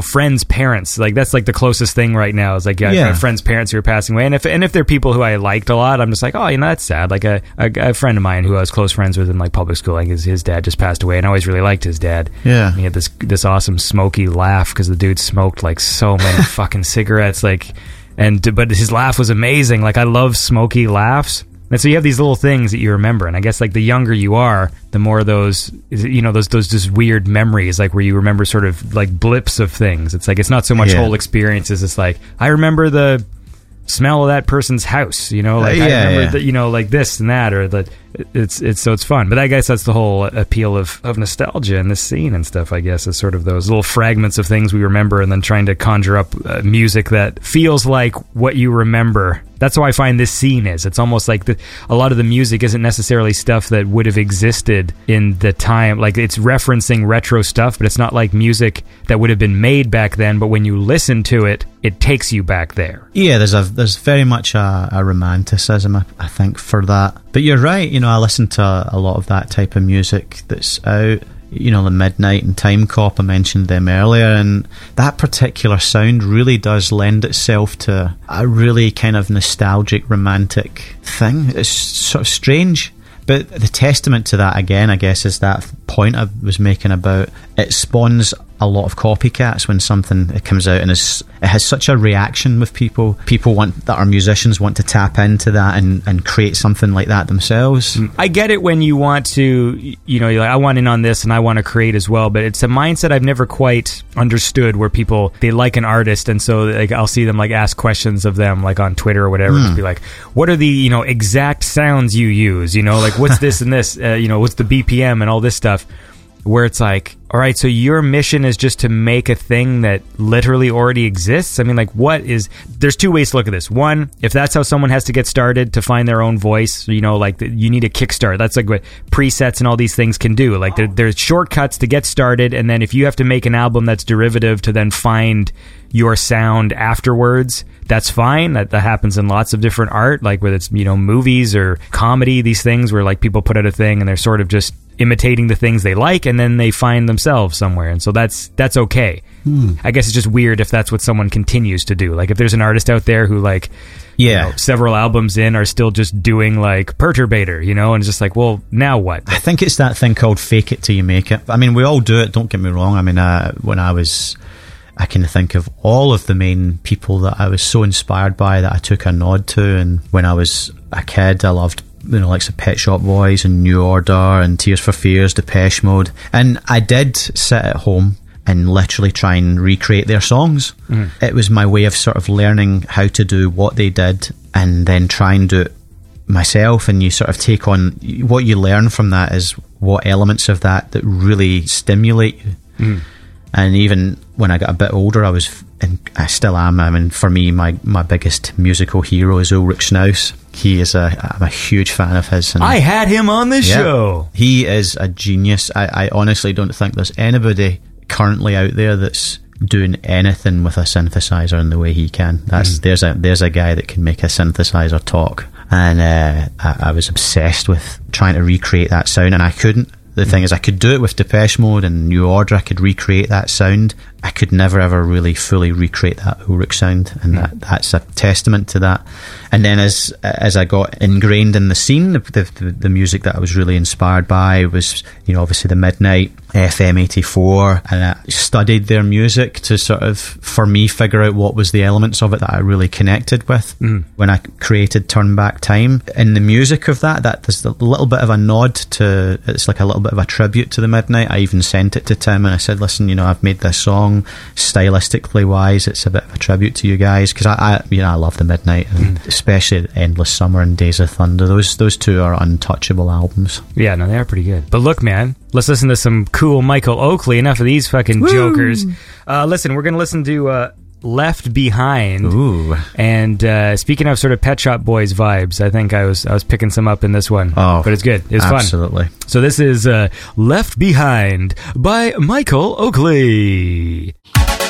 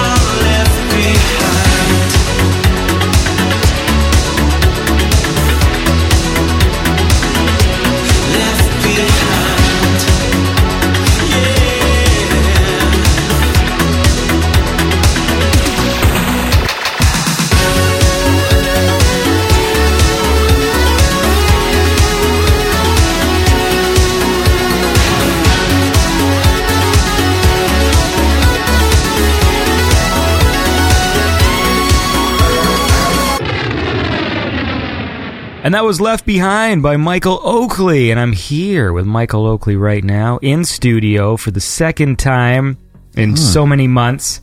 Indeed. That's a nice thing when people sort of live locally, is they can just sort of show up. Like a soap opera. Yeah, exactly. You can be like the villain who like pops in every now and again. Or I can be the villain. That's okay. I don't mind. Well, last time I was talking about the band that I used to be in. This track, Left Behind, that was the song that I recorded with my band, like 12 years ago. Yeah, boy, you've gotta give more. You've gotta give more to keep this dream alive. You've gotta give more. You gotta give more. So we are left behind. It was the only song from that period that I wanted to rework. So that's an absolute nod to Italo disco music, early Pet Shop Boys. I love orchestral hits, like those kind of Trevor Horn records, like Frankie Goes to Hollywood, and I love those big orchestral hits that they used to put in from the Fairlight. So I wanted to put that in there, and I guess it was a bit of a challenge because there's been a few people that have tried to do Italo disco within the scene. It's been great. I think the only person that's really done it to a level that I think is great is Vincenzo Salvia. Well, he's got pizza in his blood, man. That dude. Oh, he's great. He's so talented. And I just don't think anyone's taken that Italo disco sound and freshened it up and made it feel a bit modern. And I wanted to do that. I wanted to take the best bits of it and give it a modern take. So that Left Behind is my attempt at doing that. Yeah. Well, before we get carried away here, talk about doing some live shows, because last year when FM84 came to town, you opened for them. That's right. And you were fun. I enjoyed it. You had your guitar. Yeah, that was great. It was an absolutely amazing experience. A lot of people showed up. Like, that was a good show. It was a sellout show. That came about last minute. I'm friends with Ollie Ride, and actually we've both been working together. I've been helping him work on his solo album, and he's been helping me with this album. So it was quite funny how that came about, because it was literally from that. Yeah, I get the nod to come in last minute to play, and it was like one of those situations when you get asked, it's like, hell yeah. Of course, it's a complete yes. Even if it only had a day's notice, I would still do it. Like, not to throw any shade, but I kind of wish the Midnight had grabbed a local opener. Yeah, I agree. I wish they had maybe got Dana to play. That would have been that. Because I didn't know their opener. I think some people knew who they were because they were like from the States, I think, but they were just they were kind of like DJs, and I felt like the vibe was off. It was not it wasn't the right kind of vibe. Yeah, you opening for FM84, like it worked. It was like. Yeah, and even for the other shows that they had with the Bad Dreamers, incredible act. David's an incredible writer, and it's an amazing sound. It just fits the right vibe. And I honestly, I was surprised the Midnight never, got maybe some different kind of local, well-known scene people for where they were touring, because Dana playing at that show, for instance, in Toronto would have been great, because people would know who she is, because they're the fan base from them. I agree. I just didn't think that the support act's style, it was kind of like Hot Chip or something like that. It just didn't feel appropriate for the night. Yeah, but it was a great night. I mean, we were at the Midnight show, and then obviously I caught up with you at the FM show. Yeah. No, it's fun to. It's nice having this community start to build in this area. It's only really been in the past like 2 years, I think, so this is like year 7 of Beyond Synth now. How many shows have you done? Well, that's a very good question. I'll dub in my voice to say the correct number. Can I guess? By the time this show's out, I'm going to guess probably 182 shows. Well, actually, this is episode number 186.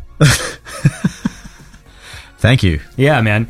But no, so that was a lot of fun. So where were you? Were you just like rehearsing at your place? Were you making your wife? Well, she was at work. Like you were a goof. You're just with your guitar in the kitchen, like. Yeah, with the curtains closed. When she was at work, I was rocking out with that and doing that. It was an incredible night. I've played a few shows. I played in Ottawa. I played with Dana, Jean Phoenix in Ottawa. That was incredible. She's just out of this world. And I played in Glasgow. I got taken back home to play at the Outland show with people like LeBrock. They were fantastic. Time Cop was playing at it as well. Calax was playing. All great guys. And I was really excited, but I must say I felt not nervous, but I felt very sort of, it was a weird experience. When I went on stage, I felt like I was kind of having this outer body experience where I was watching myself play and I was just doing it. Because it was just so overwhelming. I've never played to a crowd of people that big before. I mean, that was like, well, there was 450 people that night. Yeah. But it was great. I was wonderful, and it was great talking to everybody afterwards. And Ollie and Col are fantastic. You know, they're super talented guys, and I was so happy that they asked me to do it. So it was wonderful. Yeah, no, it was a great show. Like Ollie's great, and I mean that was sort of the difference. Like, because with the Midnight, like the Midnight had some good production going in there. Yeah. And that guy they got doing saxophone, like he's Sean, right? Like people were loving that, and so it was cool to see. And I like with FM84, because they're doing it sort of themselves, like that tour was just sort of themselves. So it wasn't so much about like a light show as just that Ollie can really sort of he can carry the stage. Performer. So he's fun to watch. He's incredible. I first met Ollie 2017 at the Los Angeles show at the Globe Theatre. We met very briefly. We just said a quick hello, and I'm friends with the guitarist that plays for FM84, Chris, and he kind of put us in touch with each other. Ollie was in the middle of kind of making a solo album, and he asked if I would be interested in helping to produce it and mix most of it, and so we did like a 1-song trial out to see how it would work, and it was great. We did Overcome. That was the first track. He loved what I did with it, and that was the start of our working relationship. It was quite funny because he said, I'll pay you to do it, and I was like, oh, cool. And I initially I think I was going to do that, and then I said, I'll tell you what, look, I won't charge you anything for doing this. I'll work on your whole album, no matter how many tracks it is, to when it's finished, and make sure you're happy with it, and in return, why don't you help me with my album?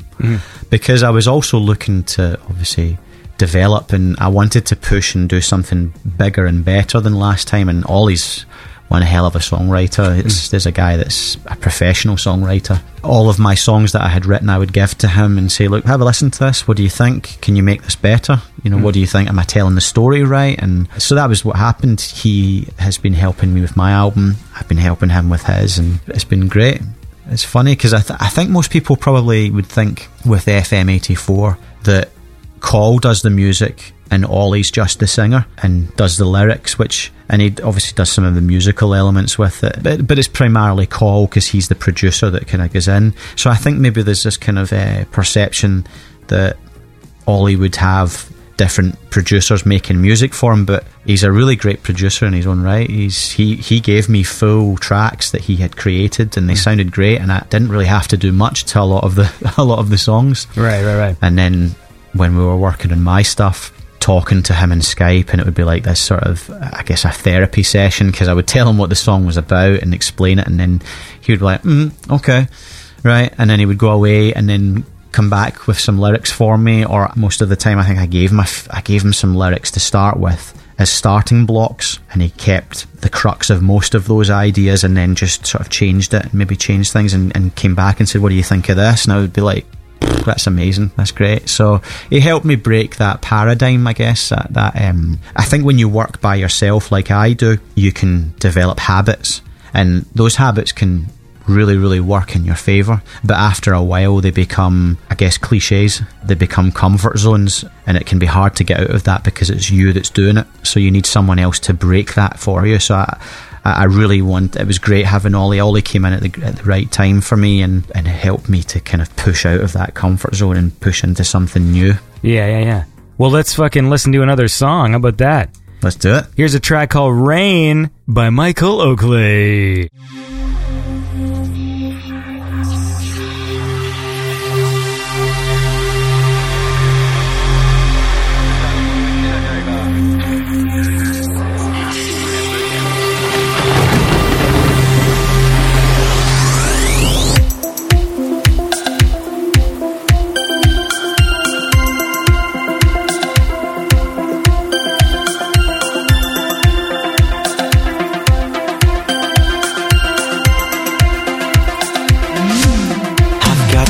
it out.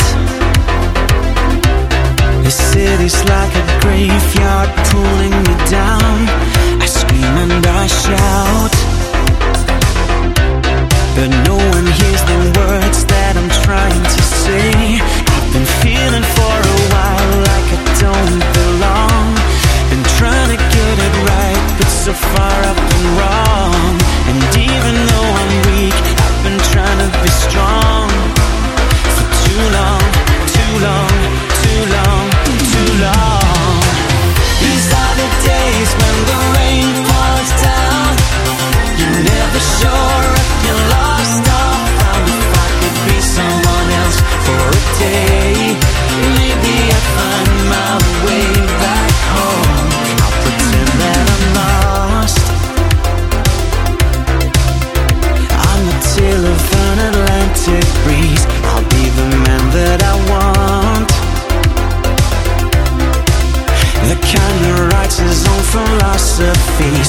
You know, it's funny how we strive for a lifetime, never knowing what it is that can satisfy. It's the only thought that fills a one-track mind.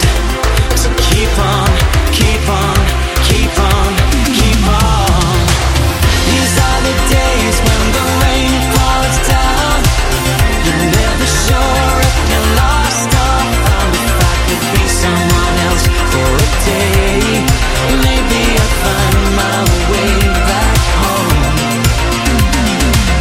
These are the days when the rain pours down. 30 years caught in a border town. So take a chance and step out. Maybe we'll find a way back home.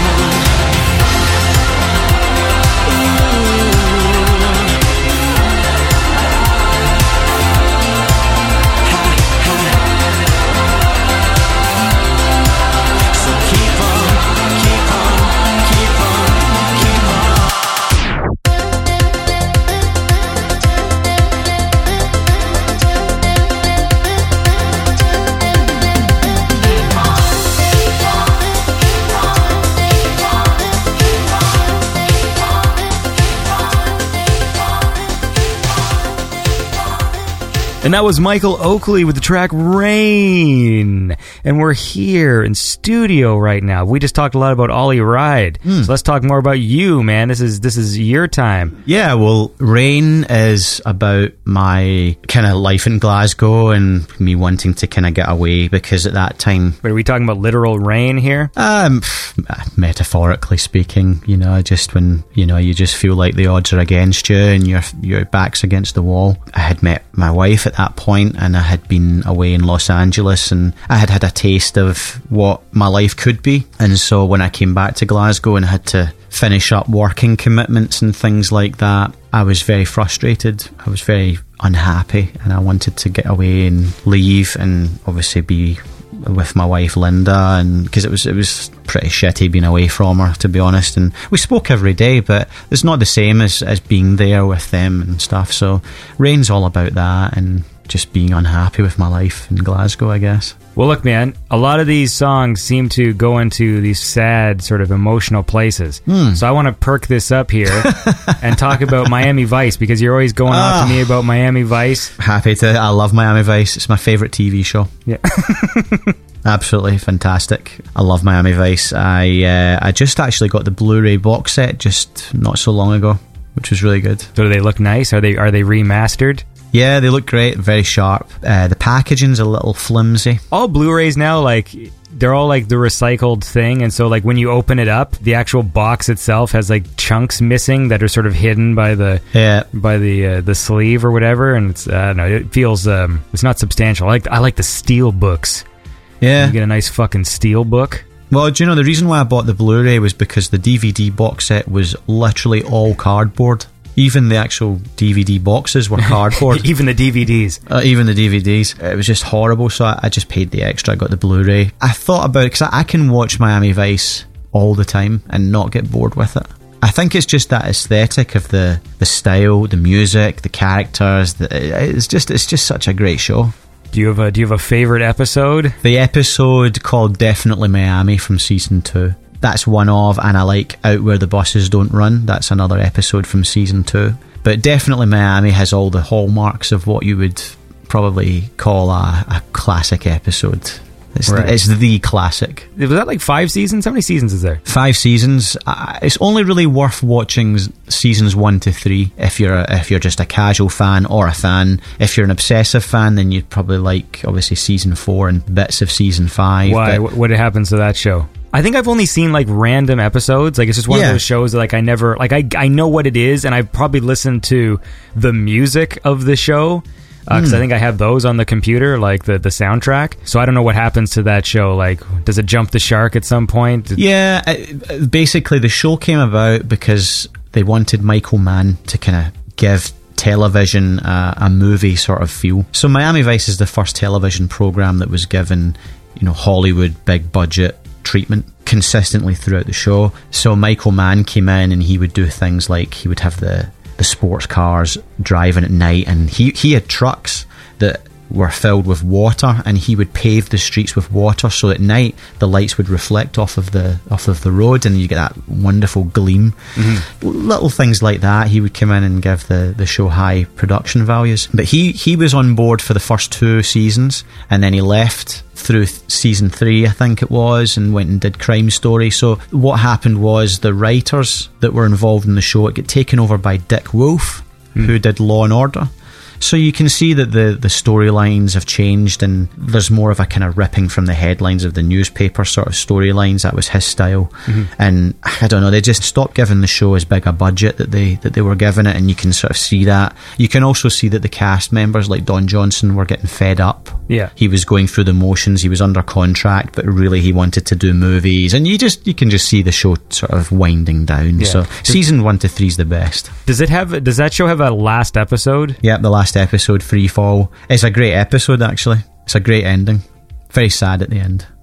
Music. When I look back at a lot of the shows I liked, very rarely do they have like finales, like proper ones. Like they always just got cancelled. Like it's like season 7 and they got cancelled and there's no ending. And I've been thinking about that a lot, of how to properly end a show, because to me, I think like shows are like books. You're spanning so much time that the mistake I see a lot of finales make, like especially when they build up to the fact like we're going to have like an actual finale, like they're not cancelled, they're ending, they're going to have their final episode. I'm very rarely satisfied by final episodes of TV shows, and I think because they always try and pack too much into the finale, because a TV show is like a book, and so it's the story that's been spread out over like, hundreds of hours, but then they still want to end it like a movie. Yeah. Where they go like, oh, and then there'll be like a little 5-minute like denouement at the end where the characters like say goodbye and drive away. And it's like, but if you've been following characters for like hundreds of hours, a 5-minute goodbye scene that would be totally satisfying in a movie, to me doesn't work in a TV show. And like, if I was making a TV show, I wouldn't do a final episode. Like, it would always be about the final season. It would be like, Because like if you have a TV show and like the whole structure or the whole spine of the show is like the relationship of, you know, this guy and this lady or whatever, then I think like the final episode you should have already dispensed with all the side characters. Like they should get their plots like wrapped up in like, you know, the penultimate episode or like, you know, episodes during the final season, so that the last episode you can devote like the whole 1 hour to the main thing, and then you sort of like wrap up. Yeah, I think that there's very few shows that that have done the ending right. Like I used to really like 24 when it first came out. I always wish that almost that 24 got canceled after its first season. That season 1 was fantastic. That I wish season 1 was just this weird one-off thing, because I think 24 could have gone down in history as like the ultimate cult TV show where there's this one weird season of a show that takes place over the course of a day, and the problem was that they stretched it out over all these seasons. Then it became cartoonish. It became an action movie. The first season was like thriller. Yeah, the first season is a thriller. And then the following seasons became an action show. And then he turned into an action hero. But the first season, it's like, it's got emotional weight. Like he's crying all the time. It's hard for him to get through the day. Yeah. By the time you get to like the later seasons, he's having like a heart attack mid-season and like shocking himself back to life. And you're just like, what? Like it's not even ridiculous. It also, though, it became cliche because you knew there was going to be the mole who was inside the structure. The structure, like, because I love cliffhanger endings and stuff, but like after a while it becomes like, well, you're just waiting for what's the twist going to be, and then how are they going to reverse it? But my point, like with the end of season 1, was, you know, there's this plot, and Dennis Hopper has like kidnapped his daughter, and Nina, who works at 24 at CTU, like you just found out she was bad. So the final episode, instead of having like all this sort of stuff to deal with, the only thing was it was all building, and then the last hour was just he rescues his daughter, and then he goes back to the base to find out that lady's evil. And that was it. Like, that's what the final hour was. And he kills Dennis Hopper within the first, like, 20 minutes. So the show starts, he's got his van in front of their base, and, like, that's where the episode started. And it's just, he gets out of the van, he has this gunfight that spans, like, 20 minutes, and then the rest of the show is him driving back to the base.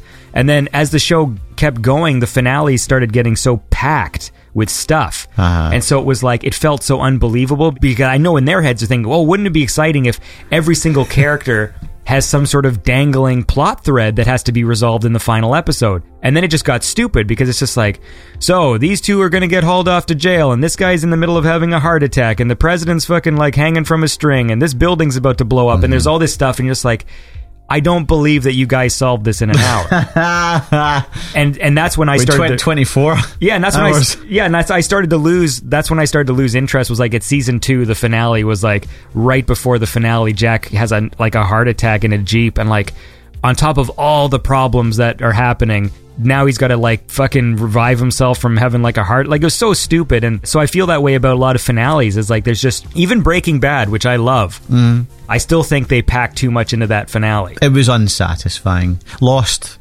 is unsatisfying for sort of a different reason. I think it's because they that people didn't really get closure.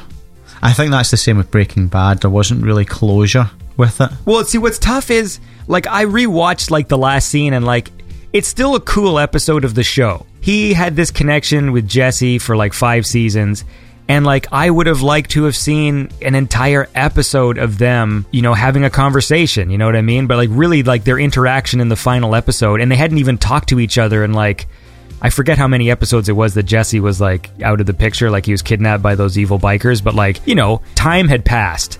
And then, you know, you just really wanted to, like, man, I can't wait till these guys get together and like resolve this shit. And like, really, it was like 2 lines of dialogue. And even though like it made sense what they said and, you know, their interaction with each other, it was like, I wanted more. I just wanted to see more of them together for a few more minutes. And so it's tough when you have like 5 years of a show and then it boils down to like, people say 2 lines. Same with like the last season of Game of Thrones, man. It was the same fucking thing. That show was all stretched out, and you know, they'd have these big long conversations, and then the last season they had to like fast forward the show, and so all these characters who hadn't seen each other in like 6 years, they get together in the same room and they have like 2 lines and they move on. And I'm like, what? Like, if this was an old episode, like, they would have stopped for like half an hour to have like a conversation with some like nameless character. And now that like all the characters matter and they're together again, you just go like, these guys haven't been together in 6 years. I can't wait. And like, some of them, they didn't even have an interaction. And it was like, what? Like, anyway, that's... Well, do you know what's even worse than that is when you get a TV show that you're watching and you really enjoy it. Like for me, it was Limitless, the TV show. Give me that pill. Yeah, so I loved that Limitless show, and then there was another show years ago called Flash Forward. Did you ever watch that? Yes, that was when that was the big Lost thing, right? Where like all shows were trying to come up with like high concept, like heroes, stuff like that. And then what happens is it gets cancelled after like 1 or 2 seasons, and you don't get anything. It's like, I've just invested my time in this, and they've just cancelled it, and it's just been a waste of my time. Yeah, that's even worse. I hate that. I loved the Limitless show. That was great. Yeah. Well, look, I want to listen to another song, man. Okay. This is the duet you did with Dana. Oh. It's called Now I'm Alive. Yes. So let's listen to that, man. This is Now I'm Alive by Michael Oakley, featuring Dana Jean Phoenix.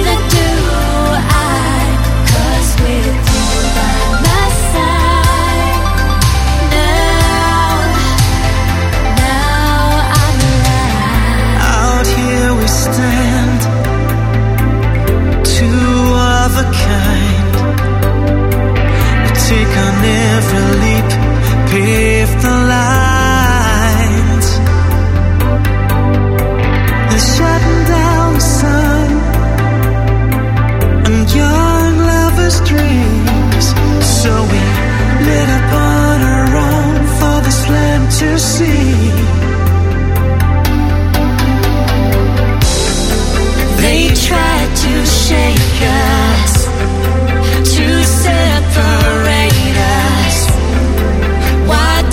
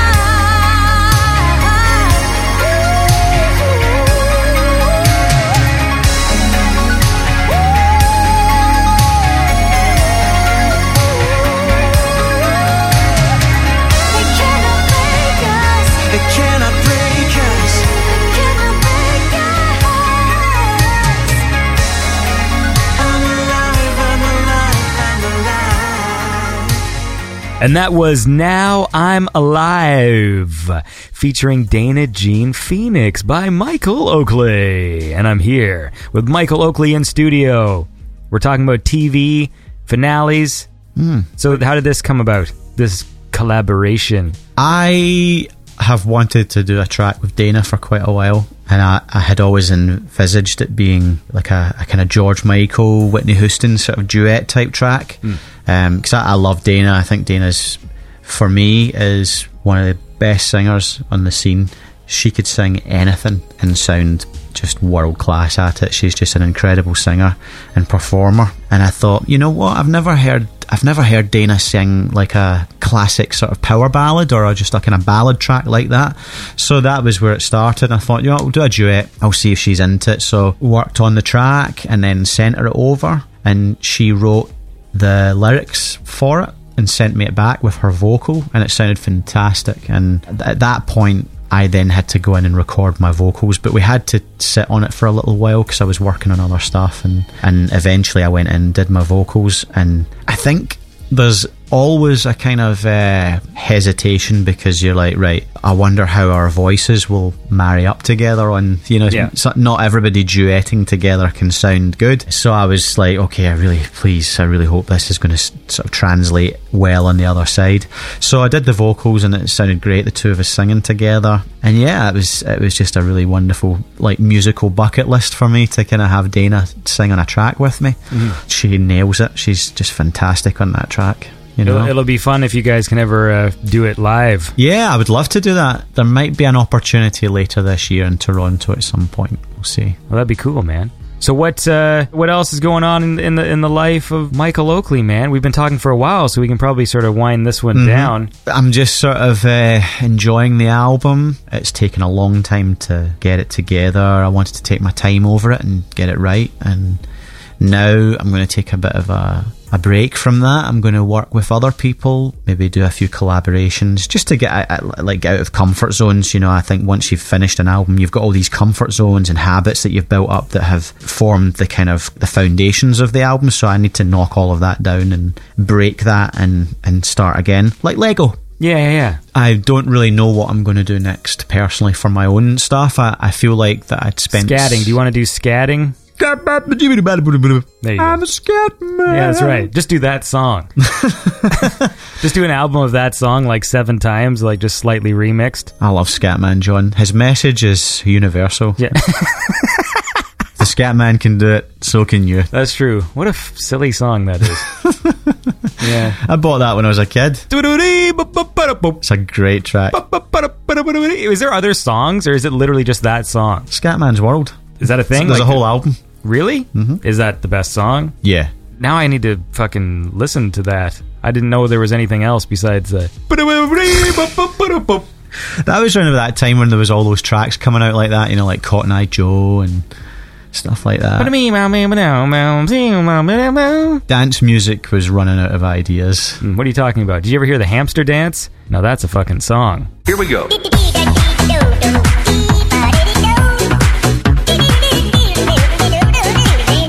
Cotton Eye Joe, the female vocal in that song is horrible.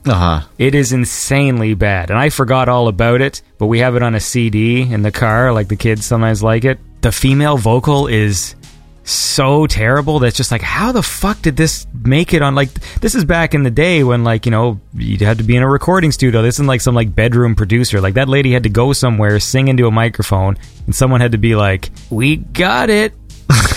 That was great. Yeah. Come and listen.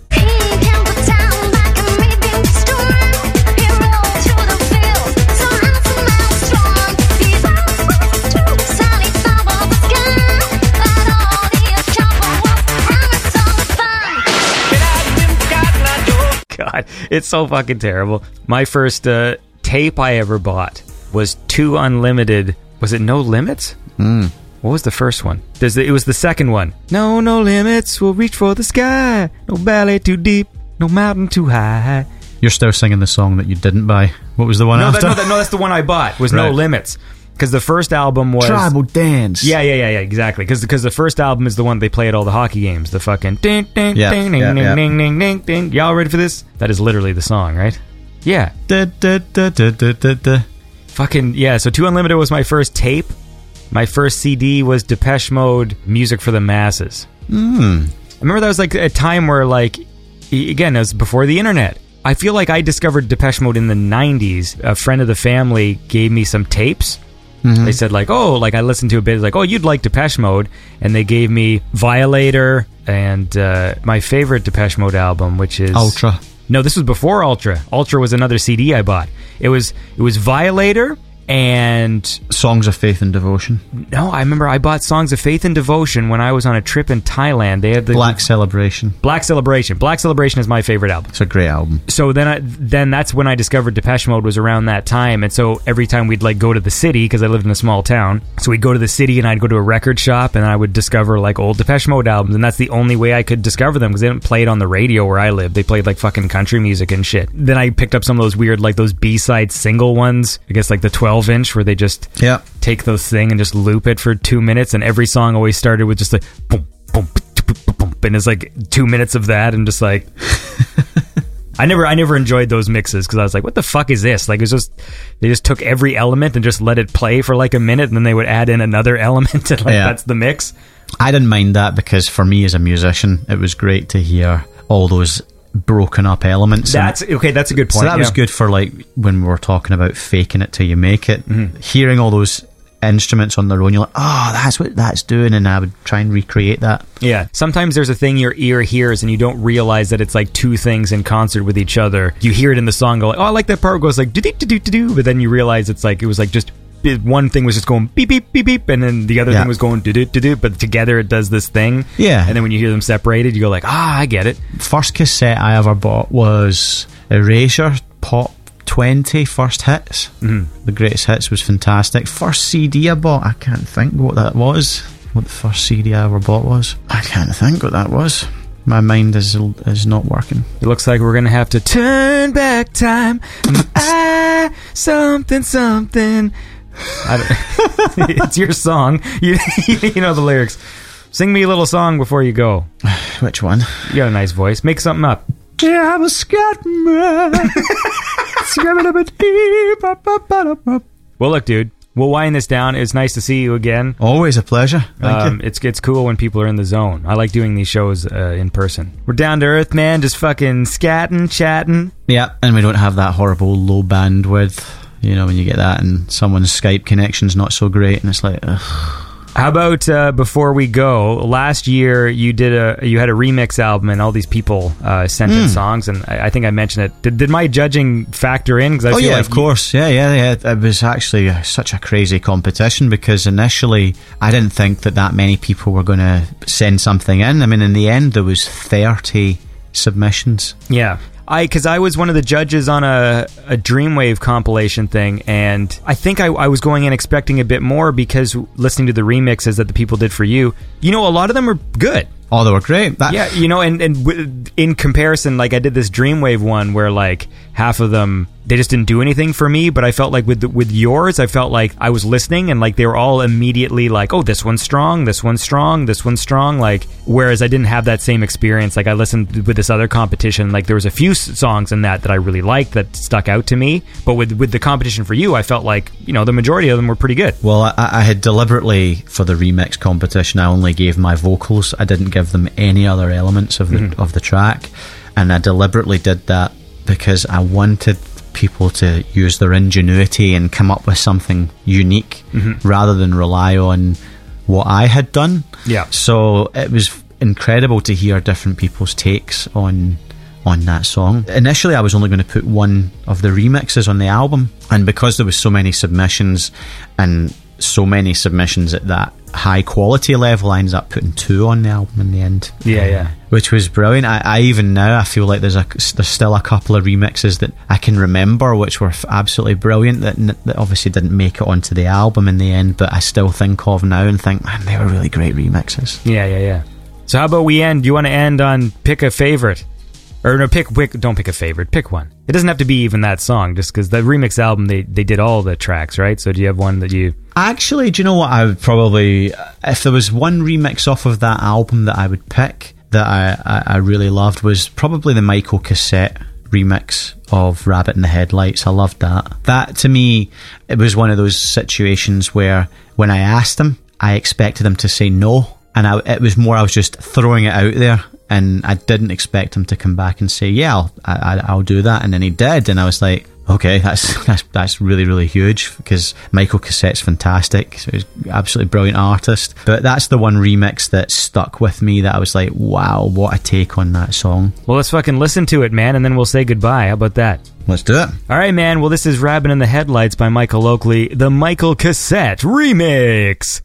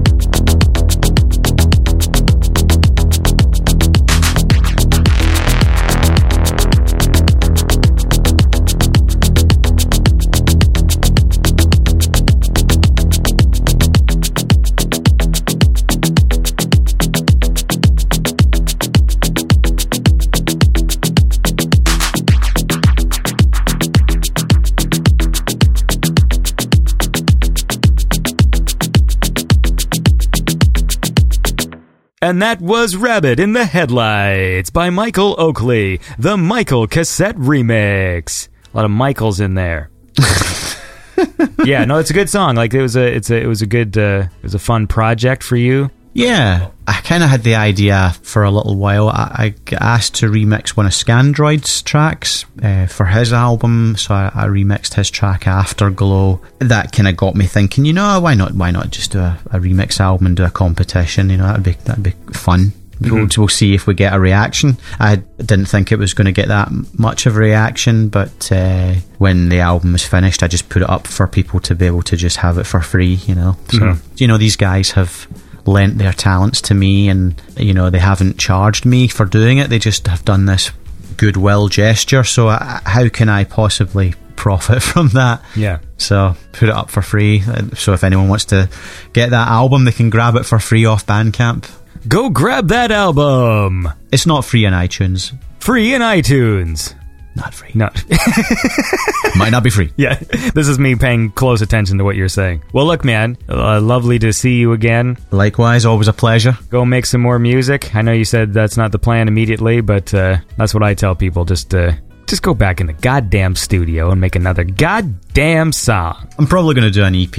I think that's what I've been toying with at the moment for the next thing. It just takes so long to do an album. Yeah. It's a long time, and I'm not the kind of person that will just sort of like wake up and go, right, let's do a track today. You know, I find that I have to have something to say and be in a certain mood. So I think I'll probably do another EP just like California. I'm probably going to call it Toronto. Yeah, do it. Songs about snow and Tim Hortons. Donuts getting stuck to the fucking wrapper. Yeah, Wayne Gretzky. What else? I live here and I don't even know. CN Tower, man. It's the CN... No, I got nothing. Sorry.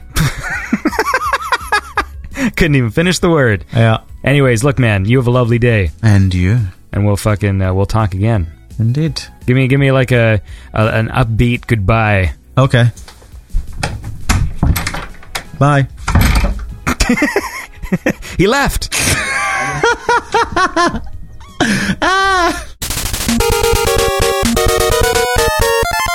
All right, and that was my conversation with Michael Oakley. Always fun to chat with Michael Oakley. I like his accent. So look, I hope you guys have a lovely day and a lovely week. Don't forget to check out the Facebook page for Outland Toronto 2019, because there's going to be a show, and if you're in the area, you might want to get a ticket and come out. And also, don't forget to check out Retro Revolutions. He just put out a new video, so we'll talk to him in the coming weeks about that project he's working on. Retro Revolutions on YouTube. Lots of stuff. And of course, we will never forget the immortal Chris Celia Lane. And if you would like to support Beyond Synth, go to patreon.com/BeyondSynth, or you can go to BeyondSynth.com and click the donate button. There's two very easy ways. And now, my friends, that is the end of this week's show. So tune in next time to Beyond Synth, the best synthwave chat show there is. Hello, waffles. You want waffles? Are you saying yellow waffles? Hello, waffles. Do you like waffles? Black table. That is a black table. That is correct. We're just going to point out the colors of things? Black.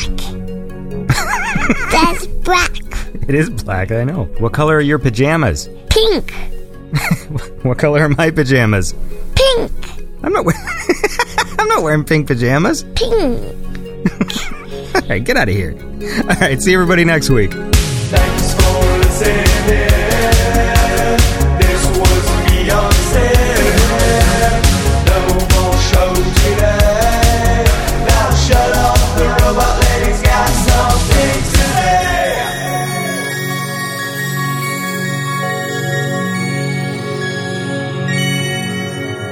If you enjoy the show, please consider supporting it by going to patreon.com/BeyondSynth or visit BeyondSynth.com and click on Support the Show. Beyond Synth is made possible by the awesome Patreon supporters. Don't forget to follow Beyond Synth on Facebook, Twitter, Instagram, YouTube, SoundCloud, iTunes, Spotify, and Stitcher. Live broadcasts can be heard weekly on Twitch at twitch.tv/beyond_synth. Have a lovely week.